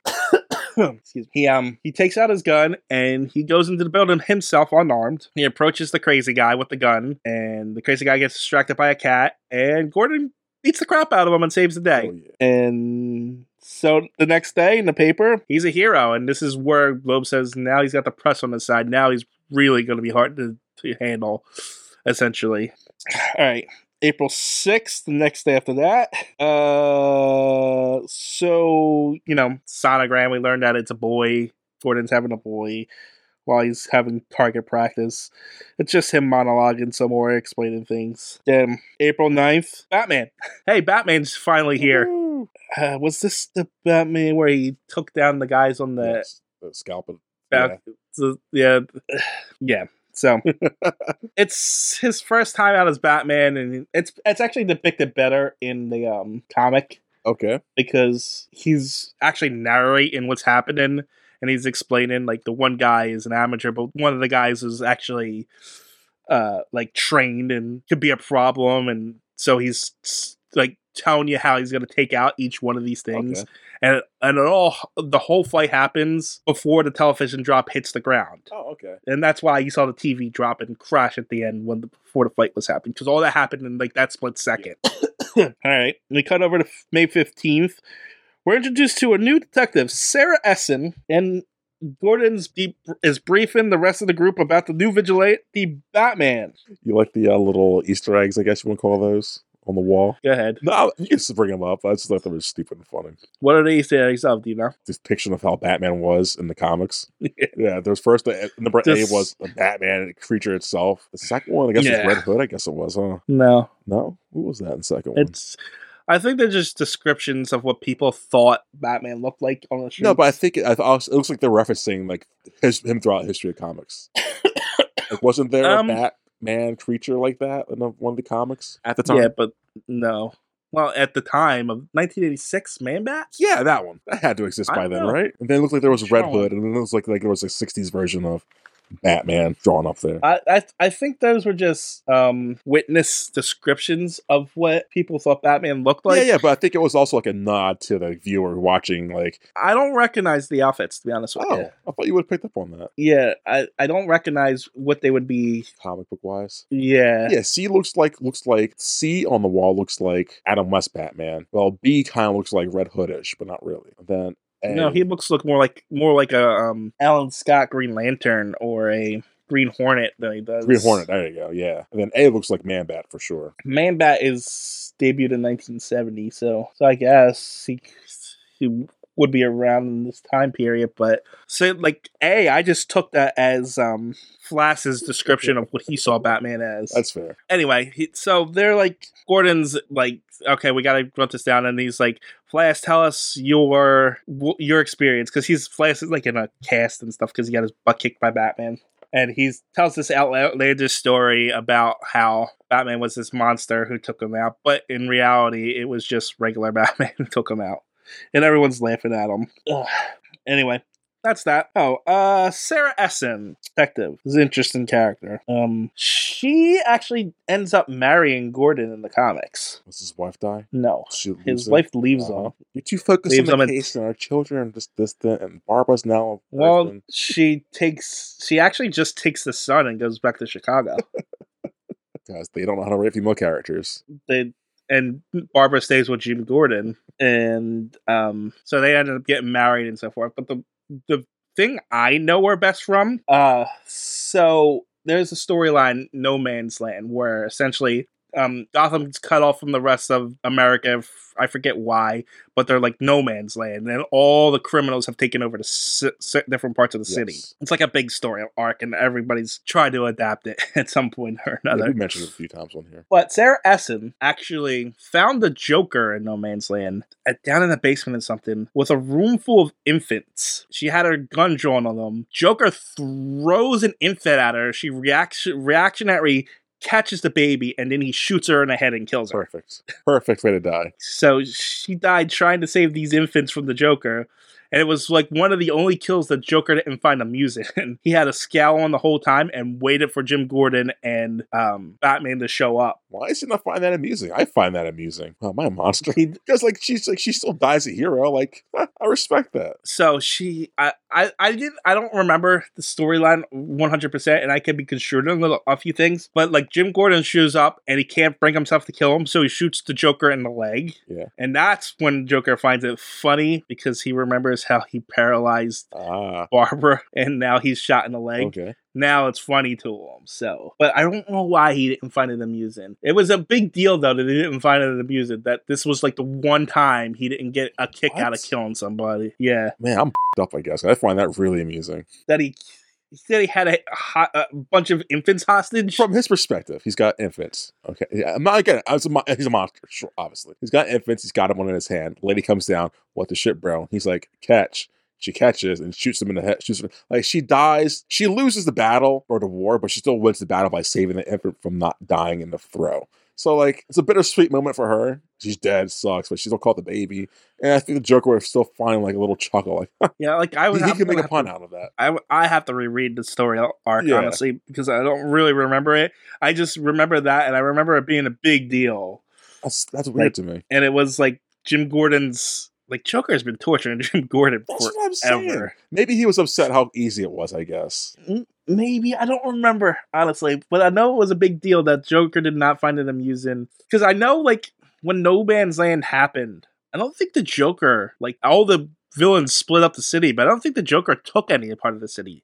I think he just went around and was just doing whatever he wanted. Sounds like the Joker. I don't think he would ever want a part of the city like that. So, it was like, yeah. I don't know. It's been a long time since I think No Man's Land came out in like 2006. It's been a long time. But yeah, but Sarah Essen's like, I don't want to say she's a big character, but she's an important enough character. Yes. And I just wanted to give context because we don't really, the way they portray this storyline here, isn't really the end of it, essentially. Anyway, moving on to May 19th. So Commissioner Loeb's having dinner with a bunch of rich people. And Carmine, I laughed at this. Carmine Falcone, who is the head of the one of the mafias. They get into that later. This scene's ridiculous. Lot of things. They're like, yeah, what are you going to do about the Batman? Why would I need to do anything? The people got a hero, and he's taking out lower scum that means nothing to us. And then Batman throws a gas grenade in and says, haha, I'm coming for you now. It's so ridiculous. It's so stupid. It's such a Ethan Rich kind of thing. It's ridiculous. Yeah, he's like, you've been eating people's money, and now I'm coming for you. It's again, it's over our top. It's so theatrical. Like, oh god, it's just like how people imagine the rich are all the time.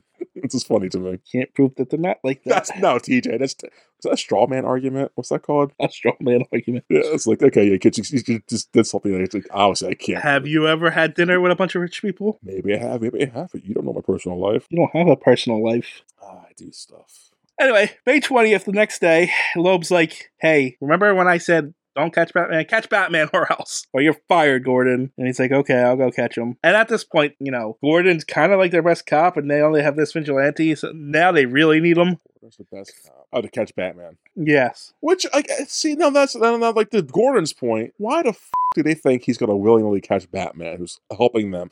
Granted, he's a vigilante, but like, why would Gordon be against Batman? At this point, he is, because he's just, he's a criminal. Right. Is he a criminal? Yeah, at this point, all they know is that he's been like beating people up in the streets. That's fair. Okay, that's fair.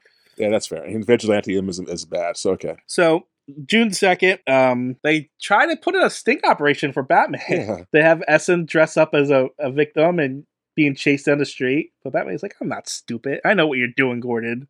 And doesn't fall for it. On June 5th, instead of falling for his sit-up, Batman steals Falcone's car and puts it in the lake while tying him naked to his bed. So okay. June 6th. Oh, I thought my note said Rent is a suspect. I was like, what is Rent? Who's the suspect? Dent. Dent. Yeah. Harvey Dent. Gordon thinks Harvey Dent could be the suspect because Harvey was more of a character in the comic up until this point. So I'm a little surprised that he wasn't more in this. Oh, I guess he didn't have time for an hour movie. That's true. I mean, he wasn't prominent in it, but he was a little more than like one scene. This review is twice think this movie now, TJ. Well, I'm not the one who brought up all these rabbit holes. I know. That's what I do, guys. I tried to push this forward several times, but you keep distracting me. Sorry, I'll shut up now. So Harvey Dent, they think Harvey Dent's a suspect. They ask him about his alibis, and then Ethan's like, "Hey, you know who else could be a suspect? He just got in town. His parents were murdered. Bruce Wayne. You need money to do all this." Why would she? Why would she think all this? No, she's not wrong. I was about to say she's like the only one that uses common sense in any of Batman lore. Yes, he's like, "Duh, thank you, lady." I mean, it makes sense that Gordon wouldn't know who Bruce Wayne is. Yeah, he just got there. Exactly. So it's like I was like, oh, that's. But yeah, there's that saying, follow the money. How's Batman affording all this shit? Hold on. And while that's happening, for some reason... I just want to bring up something. Oh. I want to go back to when the Bat broke into the... the Wayne's Wit Manor? Right. So after that scene, the story goes black. Yes. Like this... Is that the cliffhanger? That's the cliffhanger. That's when the first comic ended. Oh my god, the first comic's terrible. So right there. Okay. So now, as they're driving, there's an unconscious driver. Did they ever explain it? They don't explain it, but Gordon says he must have had a heart attack or something while chasing after him. So the driver's about to hit an old woman. Batman jumps out of the sky and saves him while Gordon tries to stop the driver. The driver finally stops, and they have Batman right in front of him. Essen's do it, but Batman gets away. Cops show up. They shoot Batman, and he goes into this building. That's where the second comic ended. This is where the best part of the story happens, I think. Whoa. This is the climax of the story right here. Batman's in this apartment building. I guess, like this abandoned apartment building. It's like a drug den kind of area, I guess. And Gordon's like, we got Batman surrounded. No one shoot until I give the word.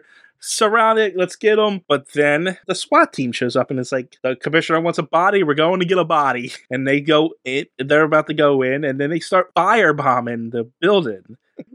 Like they destroyed them. They in the comic they explained that the commissioner found out that the building was due for demolition anyway. Yes. So they just firebomb it. They don't care about the homeless people that are in there. They're nobodies. They even say that in the movie. They're like, they don't have any families. No one's gonna. What year was the story? 1986. Holy shit! Does this happen in the original comic? Yes. TJ, you know about the Philadelphia bombing, then, right? So a year prior to this comic, I knew about the thing that happened, but I didn't know what year it happened. So in 1985, there was a bombing called the Move bombing. I was 2. Okay, well, you probably would have heard it by then. So in Philadelphia, a police department. No, I was 1. Oh, 1. I'm Jesus, I sorry. was -6. You're 6 years older than me. Holy shit. Yeah, a police department in Philadelphia bombed a building. It was just like this because there was a little radical group withheld into it, and they destroyed a building just like this. So wow, this is a very. And I was watching the sequence like this was what happened in Philadelphia, and I didn't know that was a year difference. Well, he probably stole it. Yeah, 11 kids. Oh, for sure. And that's fascinating. Props to this guy then. Shit. Yeah, 11 people died in that bombing, and 250 people made homeless. It's called the 1985 Move building bombing. Look it up, people. Well, I don't think it was as cool as this scene. No. No. Well, when I was watching the bombing part, I was like, "Oh, this is too real." That was too real because I knew about this. But the after the bombing part was when it got better to me because it was less. Yeah, but like I didn't mention it, but this movie doesn't shy away from the darker stuff. Like, there's blood. Batman gets shot. There's blood, and like they show like burnt corpses and stuff. So yeah. And after the bombing, they burned up some people in that building. Yeah, so I find that fascinating. A year after that, they made that. Frank Miller did this one, right? He put that into a story. I'm surprised. I respect that. So yeah. Well, I'm not gonna get into it. No. What? I just don't know if it's a respecting or he was just being lazy in No, I think I think it's him. You know, I think it's him calling. I would think it's him calling bullshit to what happened. I probably because that's he's like, what the different guy. Yeah, like what the different guy than he was. Yeah, like maybe he was like, that's not right, or maybe he was being a lazy. Like that's kind of cool. I don't know. This is the same guy who wrote like it's called Terror or something like that. There's something Terror. And it's just blatant racism against the Arab nations. Oh God, like, you're right. Oh God, you're right. I know. Holy Terror, I think it's called. Yeah. Was that after 9/11? Oh yeah. It was. I think it was a few years after. Maybe it's him. Again, maybe this year is maybe.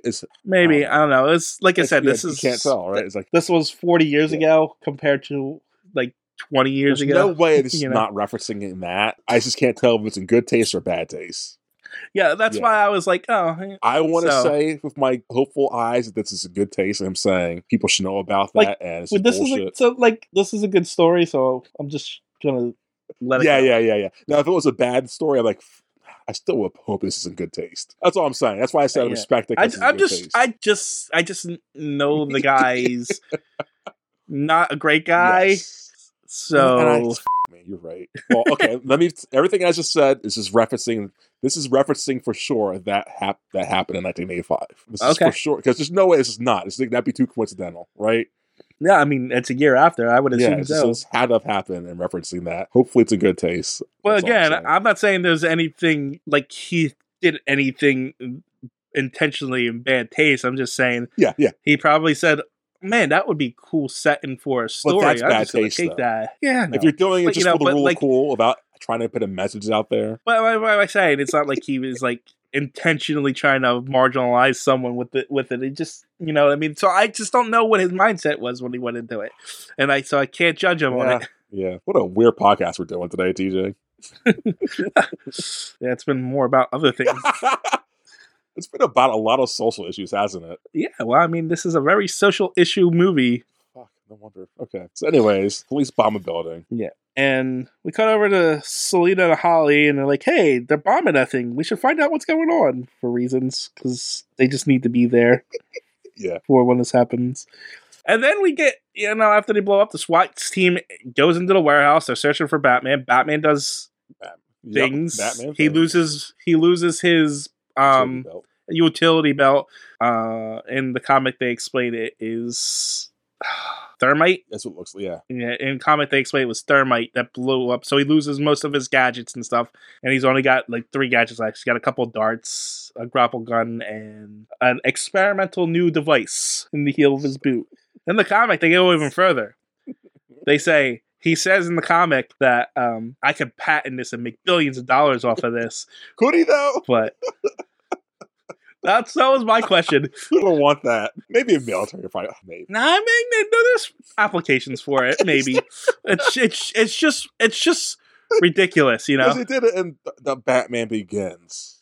First one, right? Did he do it in Batman Begins? Yeah. This pretty much happens. He gets caught. He gets stuck in that building up, and the thing happens. I mean, that movie was just ripping off this comic anyway. A lot of the Batman movies ripped off this comic, apparently. So as I'm watching it, like, oh yeah, I've seen this. Yeah. Well, that's why I prefaced everything with like, yeah, this is the comic that started a lot of these tropes. So, Tell me, if this was the first one I would have saw, I would have like Batman tattoos all over my TJ. Like, I could see like this is like such a good movie, like in fresh eyes. It is. It's a good introduction to Batman. It really is. He will definitely recommend to everyone this should be the first Batman thing you should see. Maybe read. I don't know how good the comic is, but for sure see this be the first. Oh, the comic's good. Okay.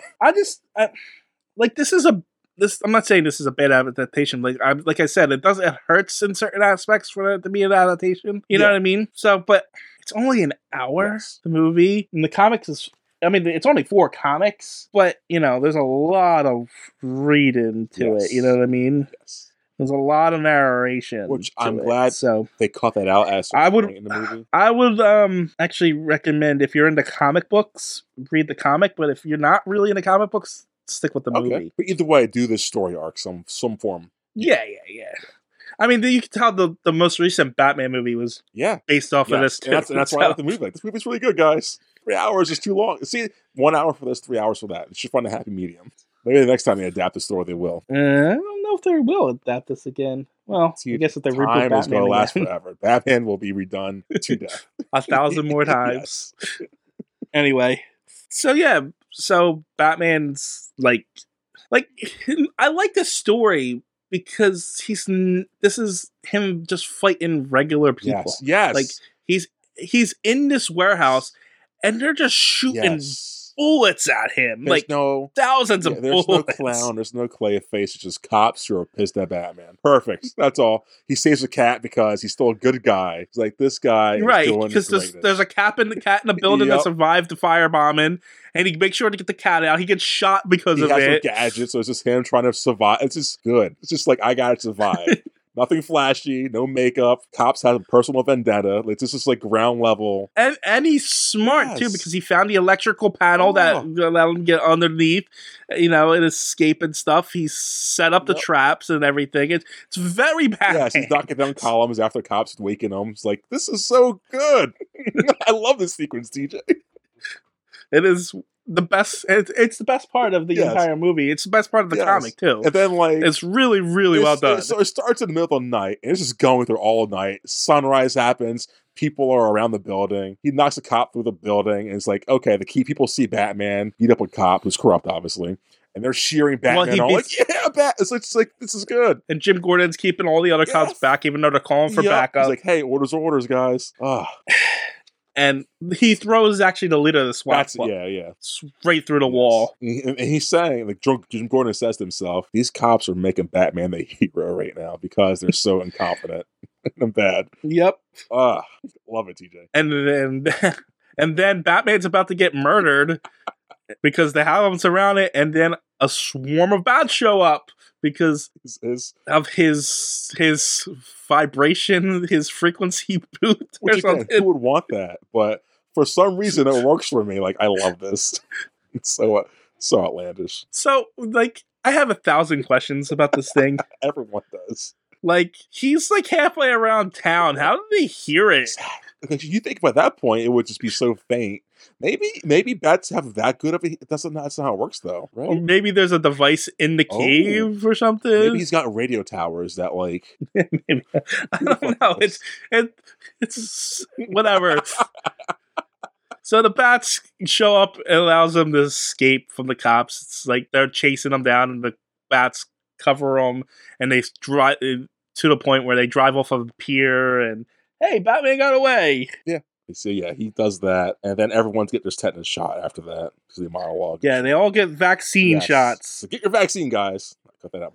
So they all need to get they all had to get bat vaccines, I guess. I don't know. I would just think it would be simple rabies shots, but I mean, either way, aren't rabies shots rare to hard to get? I don't think they're rare to get. I think they're really painful. Well, I know they're really painful. I knew that, but maybe because rabies is such a rare thing they get. I guess. Okay. I mean, yeah, it's rare that someone needs to get a rabies shot, but I don't think it's hard to get. Yeah, I thought the vaccine. No, it is. The vaccine's very hard to get just because you have to have the thing that bit you. You have to have the body or something there with the like, so they can counteract that. Does that make sense? Like, I think the vaccine's within that body that did it to you. Maybe I'm completely wrong, but I think that's how they get the.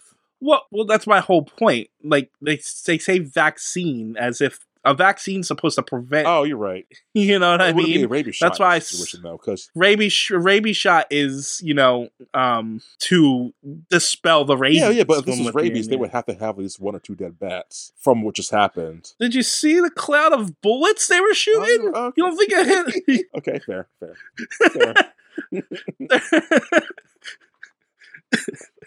I mean, it's not like there was 2 bats. There was hundreds. Okay, fair point.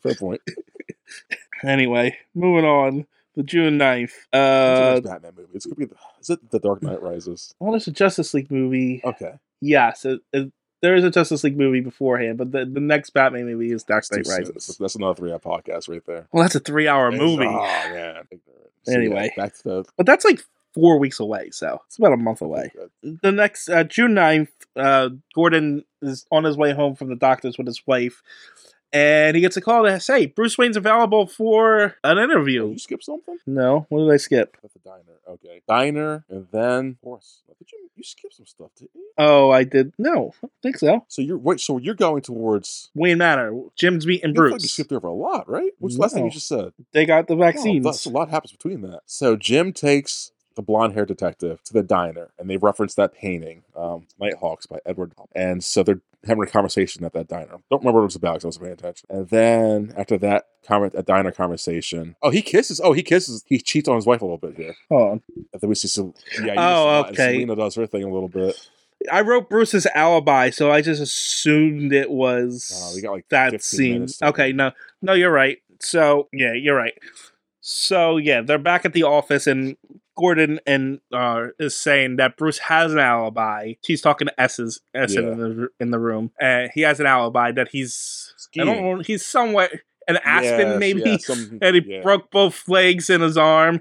They don't explain it in this movie, but in the comic, they do say that he even talked to Bruce Wayne on the phone, and Bruce explains later they got someone to impersonate him, which I would hope they would do. So.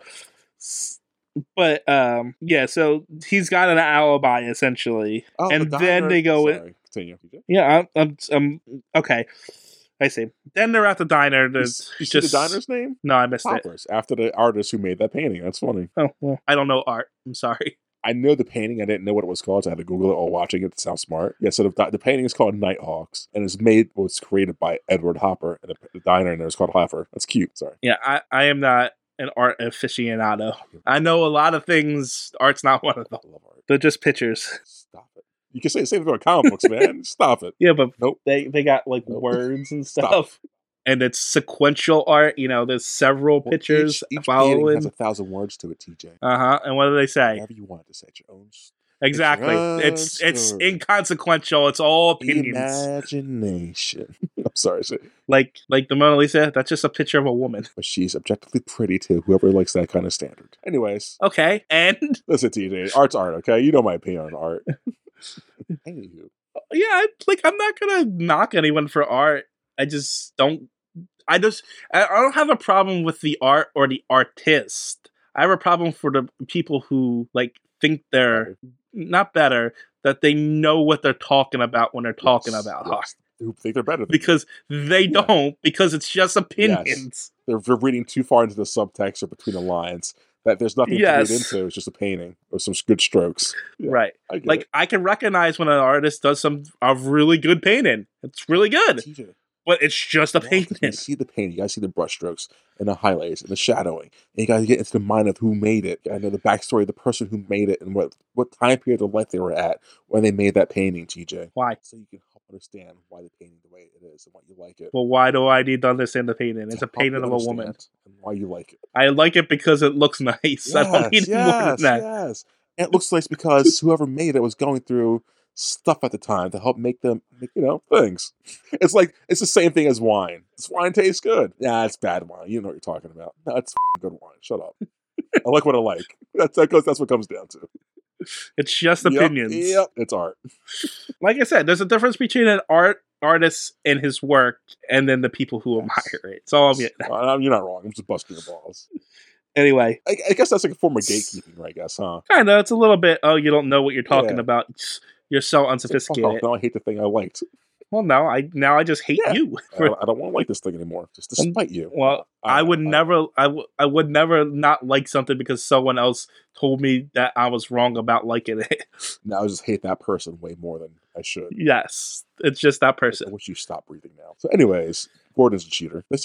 Well, not yet. He's starting to cheat. They're just having a little date in the diner. That's enough, TJ. That's enough to make someone cheat. If you're a cheat, I can't do that. Sour. This podcast is too long for me to go do that bit. All right, and so they have their little diner, and then we cut over to June 17th, where Selena quits being a prostitute. That's yeah. And then she punches the pimp in the face and like, see ya. Yeah, I mean, if you could just do that from the start, it shows that you chose. I'm just looking at I see her jump out the window in the cat suit, and the child's like, "Yeah, you go, girl."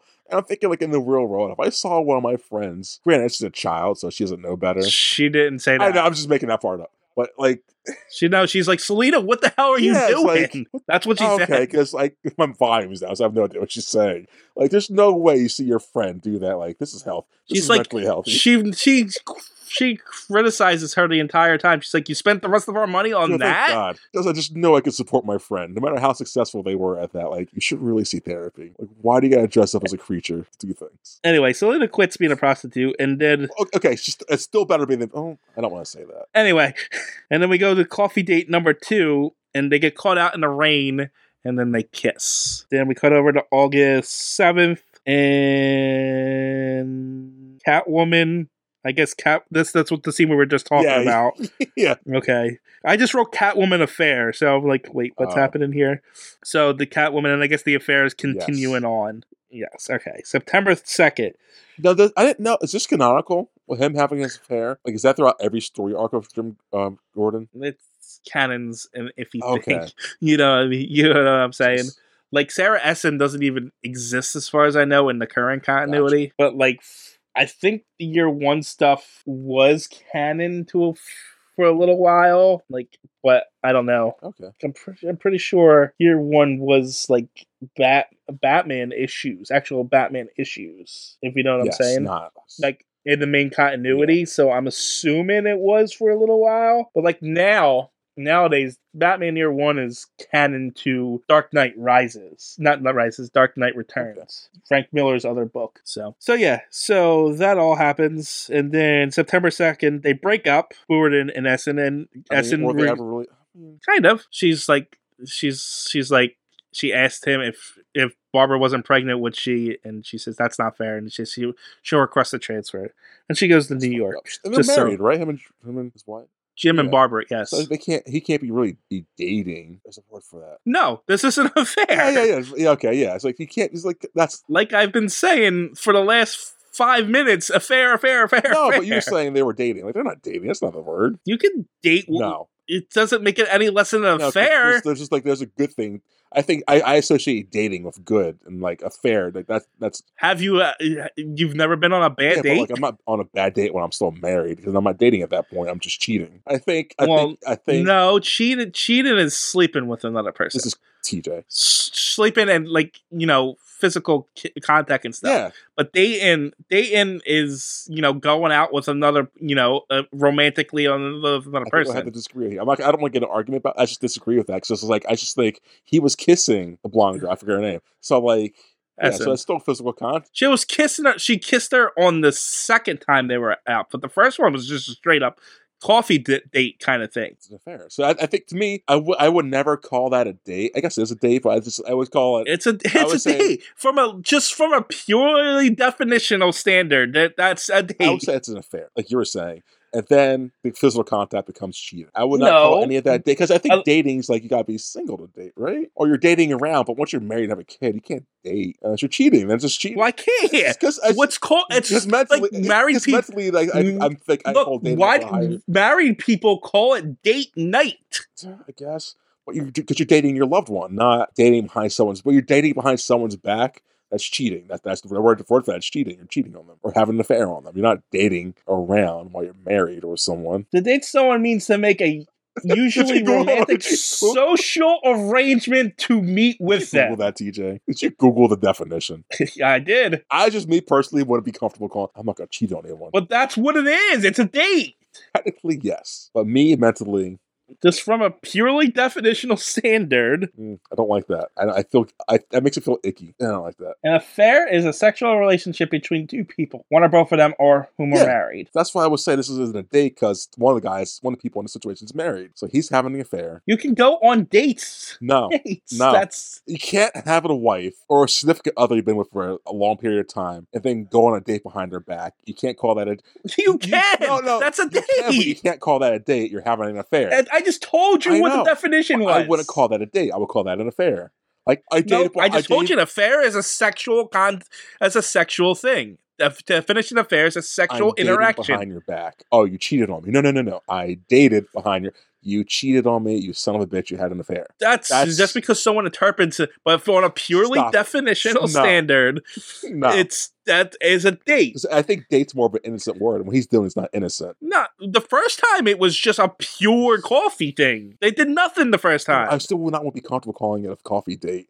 If I was in this situation, married to someone, having a child on the way, and someone I know I'm working with wants to go get a coffee, yes, go get coffee. I'm not calling it a coffee date. I feel that's kind of implying something. That's fine, but he didn't tell his wife in any instance. Doesn't make it any less of a date. I don't like the date is, two people getting together and it pretty much in a social, maybe romantic entanglement. The date is 9 times out of 10. It's associated with romance, DJ. Okay, there's a romance here. Just because it's not with the other woman and it's affair doesn't mean it's not romantic. I think dates are usually in like a positive connotation. This is negative, so that's why I'm going with affair or cheating. It's a negative connotation from Barbara's point of view. And his point, he feels guilty. He sits on the side of a bed with a gun like, I should kill myself. Like, whoa. She doesn't see it that way, though. She's the third party. Of course she's not going to see it that way. But that's my whole point. So from her perspective, it's a date. Flawed. But from everyone else looking at it's not flawed, but from everyone else looking at it, that should be an affair. It isn't. Why can't it be both? Okay, I can compromise with that. Why are we doing this? Why can't I don't know. I don't know why you were arguing this, because it doesn't make any sense. You can go on dates with someone you're having an affair with. That sentence I agree with. Because you put both words into it. You just can't say I've been saying that, though. I've been saying that. You did it. Not in the same sentence, but I was applying it. No, because you were saying it's a date, and then just a date. Like, no. He's cheating on his wife. No. When you go back and listen to this, when you're editing it, you will understand exactly what I was saying from the start. Because you were arguing the thing they're doing is technically a date. And I agree with that. But I just cannot call it a date, because I was saying there's negative connotations, like I was saying, making it... But that doesn't make it any less of a date, is my whole point. From his perspective, yes, because it's not a date. It's cheating. He can call it a date all he wants, but that's cheating. He's cheating / having an affair. His opinion on it makes no bearing. The fact that they're doing it is they're on a date. That's what the factual thing they are doing is. He's having an affair. True. Yes. Two facts can happen at the same time. I can agree with that. But date is an affair, an affair date.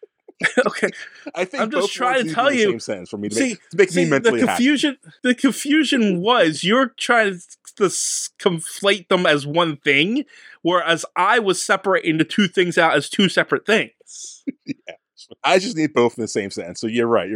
Oh, you're right, because I can't call that a date. Because I just can't be happy with that being a date. It's a date, yes, but dates is such a positive term for the most part. And it's just saying like date rape or I had a bad date, then yeah, those are terrible dates.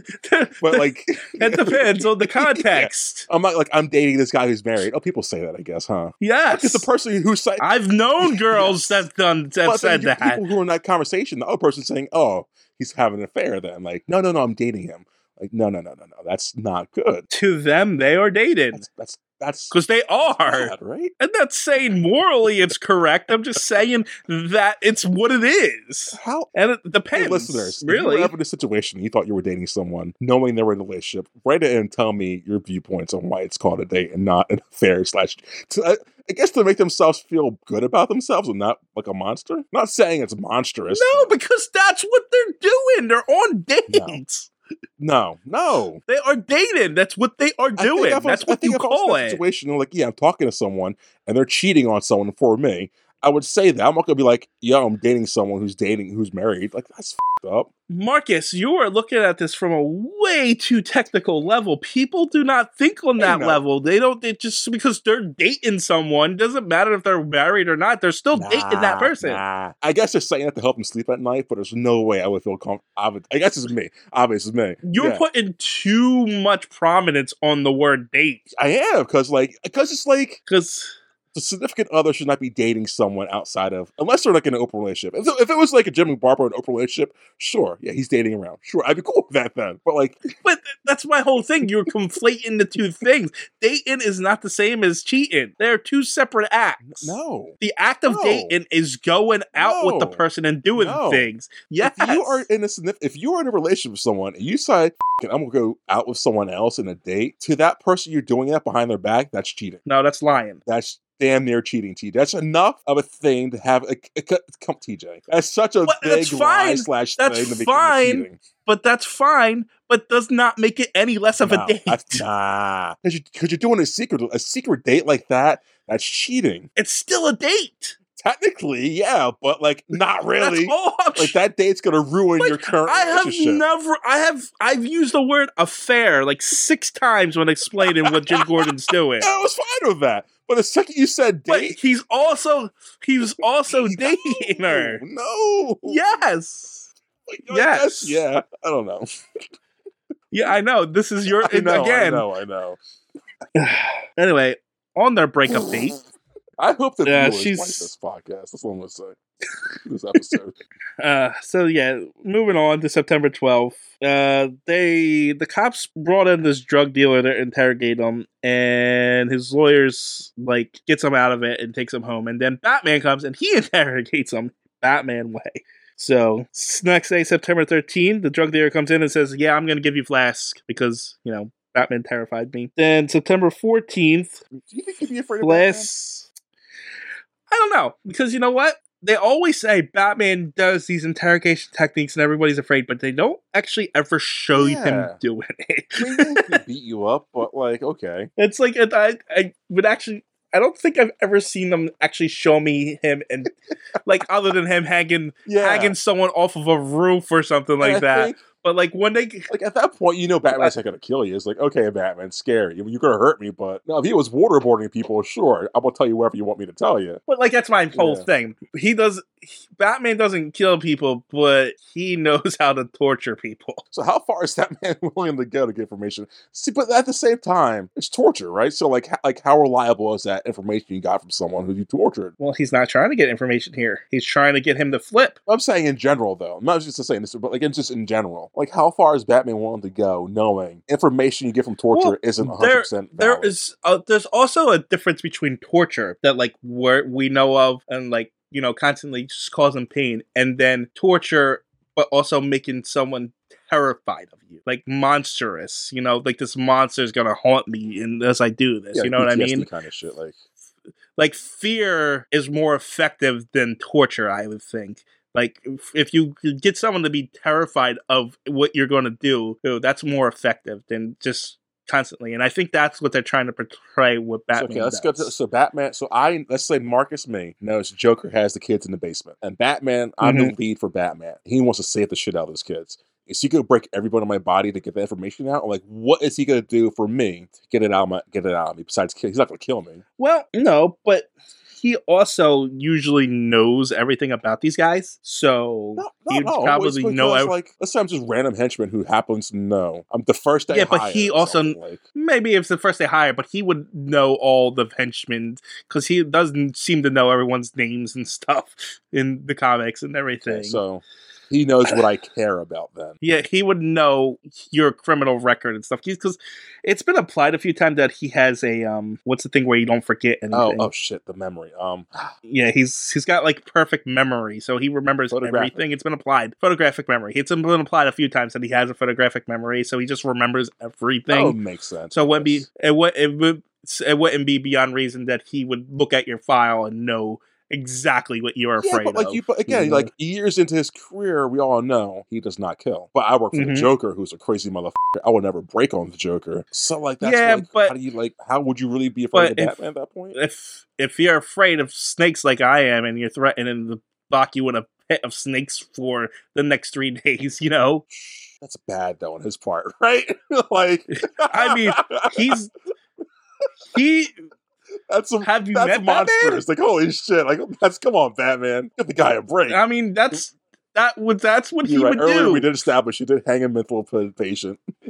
Yes, he will do what he has to. I'm not afraid of snakes. I put myself in your shoes. Like, I'd be terrified. So I guess. I'm just saying, like, that's someone's fears and you press on them. But yeah, like you said earlier, we don't see him doing the thing all the way, so I guess he must do that shit. So it's left up to our imagination. I never thought about it. That's fascinating, I guess. Okay. I mean, granted, that's just my best summation. It could just be laziness, and then just like we can't think of it. Because like the shit I've seen so far, I don't think I'd be afraid of him. Besides that, like, don't hurt me, but knowing as much about Batman as we do, would you really put it past them to lock you somewhere with something you're terrified of forever? I wouldn't put it past them.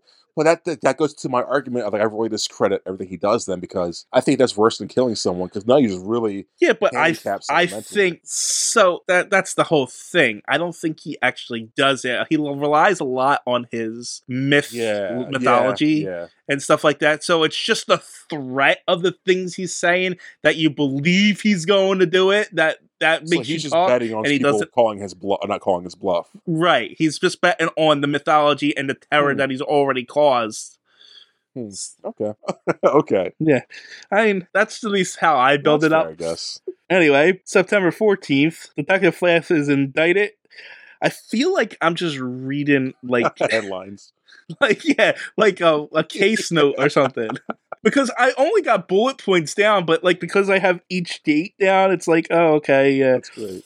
Anyway, on September 14th, Flash is indicted and the commission threatened... Oh, okay. Yeah, Flash is indicted, and then the commissioner threatens Gordon to set in line or he's going to tell his wife about the affair.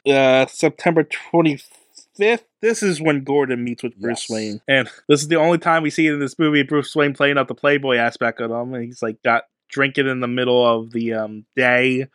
He's got some woman who doesn't speak any language he knows, so he doesn't know her name. And they're like, okay, I guess you're not Batman after all. And then Gordon leaves, and he tells his wife about the affair because she says Bruce Wayne's a pig. And he's like, I'm guilty. Like, shit. So I have to tell you. Plus, if I tell you, they can't hold that over my head anymore. I respect that. So like, that's how you should do it. Own your shit. And so he tells you that, and then that woman says, hey, you gonna pay me now? I like that Batman or Wayne's just watching all that unfold for 10 minutes, he says. Yeah, he's watching them because Gordon was talking to his wife outside. He's probably thinking, oh man, he's on to me for some reason here.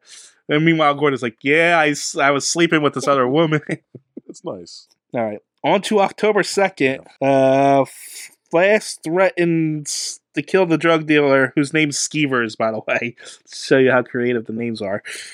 And he threatens, like, Gordon's like, you're going to tell us everything, or Skeevers is going to testify. His Flash is like, if he survives, and lawyer's like, he didn't say that. And then on October 5th, I don't know what I wrote there. Hospital? October 5th, don't call a pain? Well, I know his wife, Gordon's wife, is on the phone. Oh, don't call again.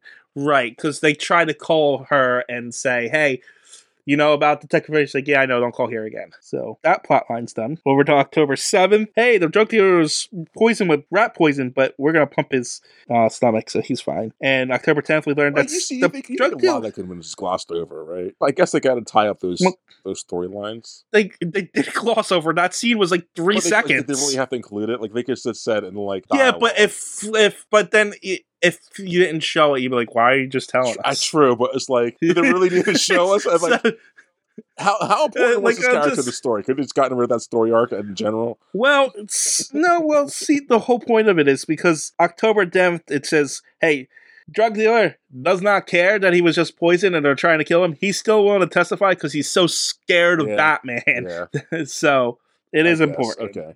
Because like you said, some of these scenes are so short. October 12th, I just wrote boy, so I'm assuming they find out it's a boy at this point. Probably. Yeah. And then Selena stole Commissioner Loeb's dolls. Pop culture collection that like you see like Huckleberry Hound and stuff. Albert Fudd gets thrown at the TV. Yeah. The doll he has, the main one, that's one of the puppets that the bad guys use, right? Oh, was it? I didn't catch that. Like, isn't there a puppet villain in Batman? Scarface. Yeah, I think that's him, isn't it? Or no? I don't know. I don't actually not on that scene. Scarface, the ventriloquist's doll. I don't think so, because he looks more like a mafia doll kind of thing. Maybe it was the one from Goosebumps then. Maybe the Goosebumps terrifying puppet one. Yeah. Maybe. It doesn't matter. We're 3 hours in. I don't think it was though. No, it's not. You're right. It's not. Let's see. Yeah, November 2nd.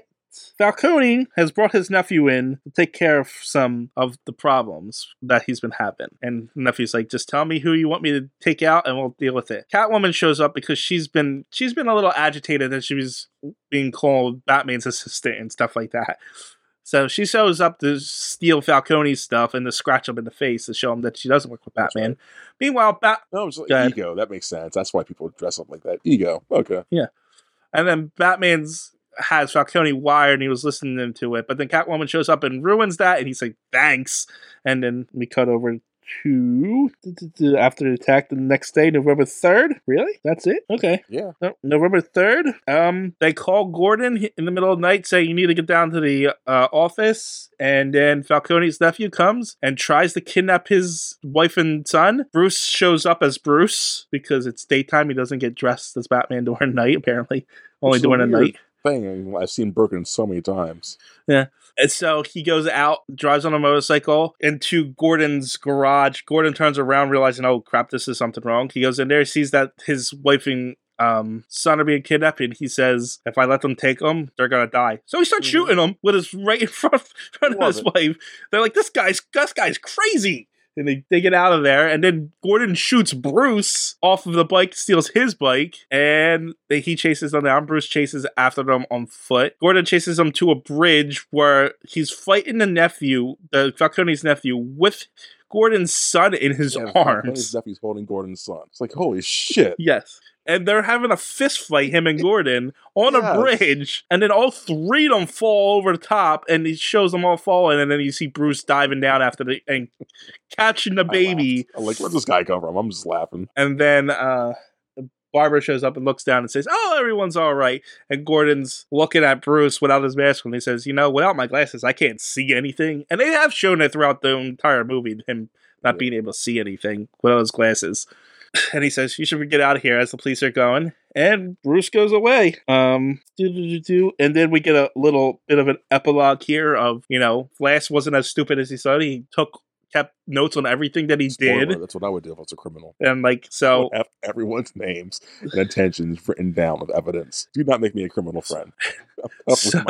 So he covered his ass, and so the commissioner's being indicted, and Gordon gets promoted to captain. I'm such a snitch. There's no way I'm going to prison for 25 years. And then on December 3rd, he's up on a rooftop, and he says he's got a new friend coming to help him along with this new case that just shows up, and with this guy threatening to poison the reservoir, a man called the Joker. Well, this is where it started. This is where every Batman story, like Batman Begins, at the end. This is I stole it right from here. It's like it's always the Joker, and then it ends. Comic book panel and credits, which I kind of like. Yes, and that was Batman Year One. Man, we had a lot to say about that one, didn't we, TJ? You did, anyway. So, what'd you think? Hey, like I said, I had my problems with it, but it wasn't substantial. No. Like, I think there was issues adapting it in certain aspects of it, but the core of the story is good within itself. Yeah. So, and they literally just, like I said, panel for panel, kind of took it right from the comic. So when you do that, it's kind of hard to mess up a good story. Yeah. As long as you don't change anything too drastically. And they didn't, so I thought it was good. I can agree with that. It may seem like I was shitting on the movie, but it was a solid movie.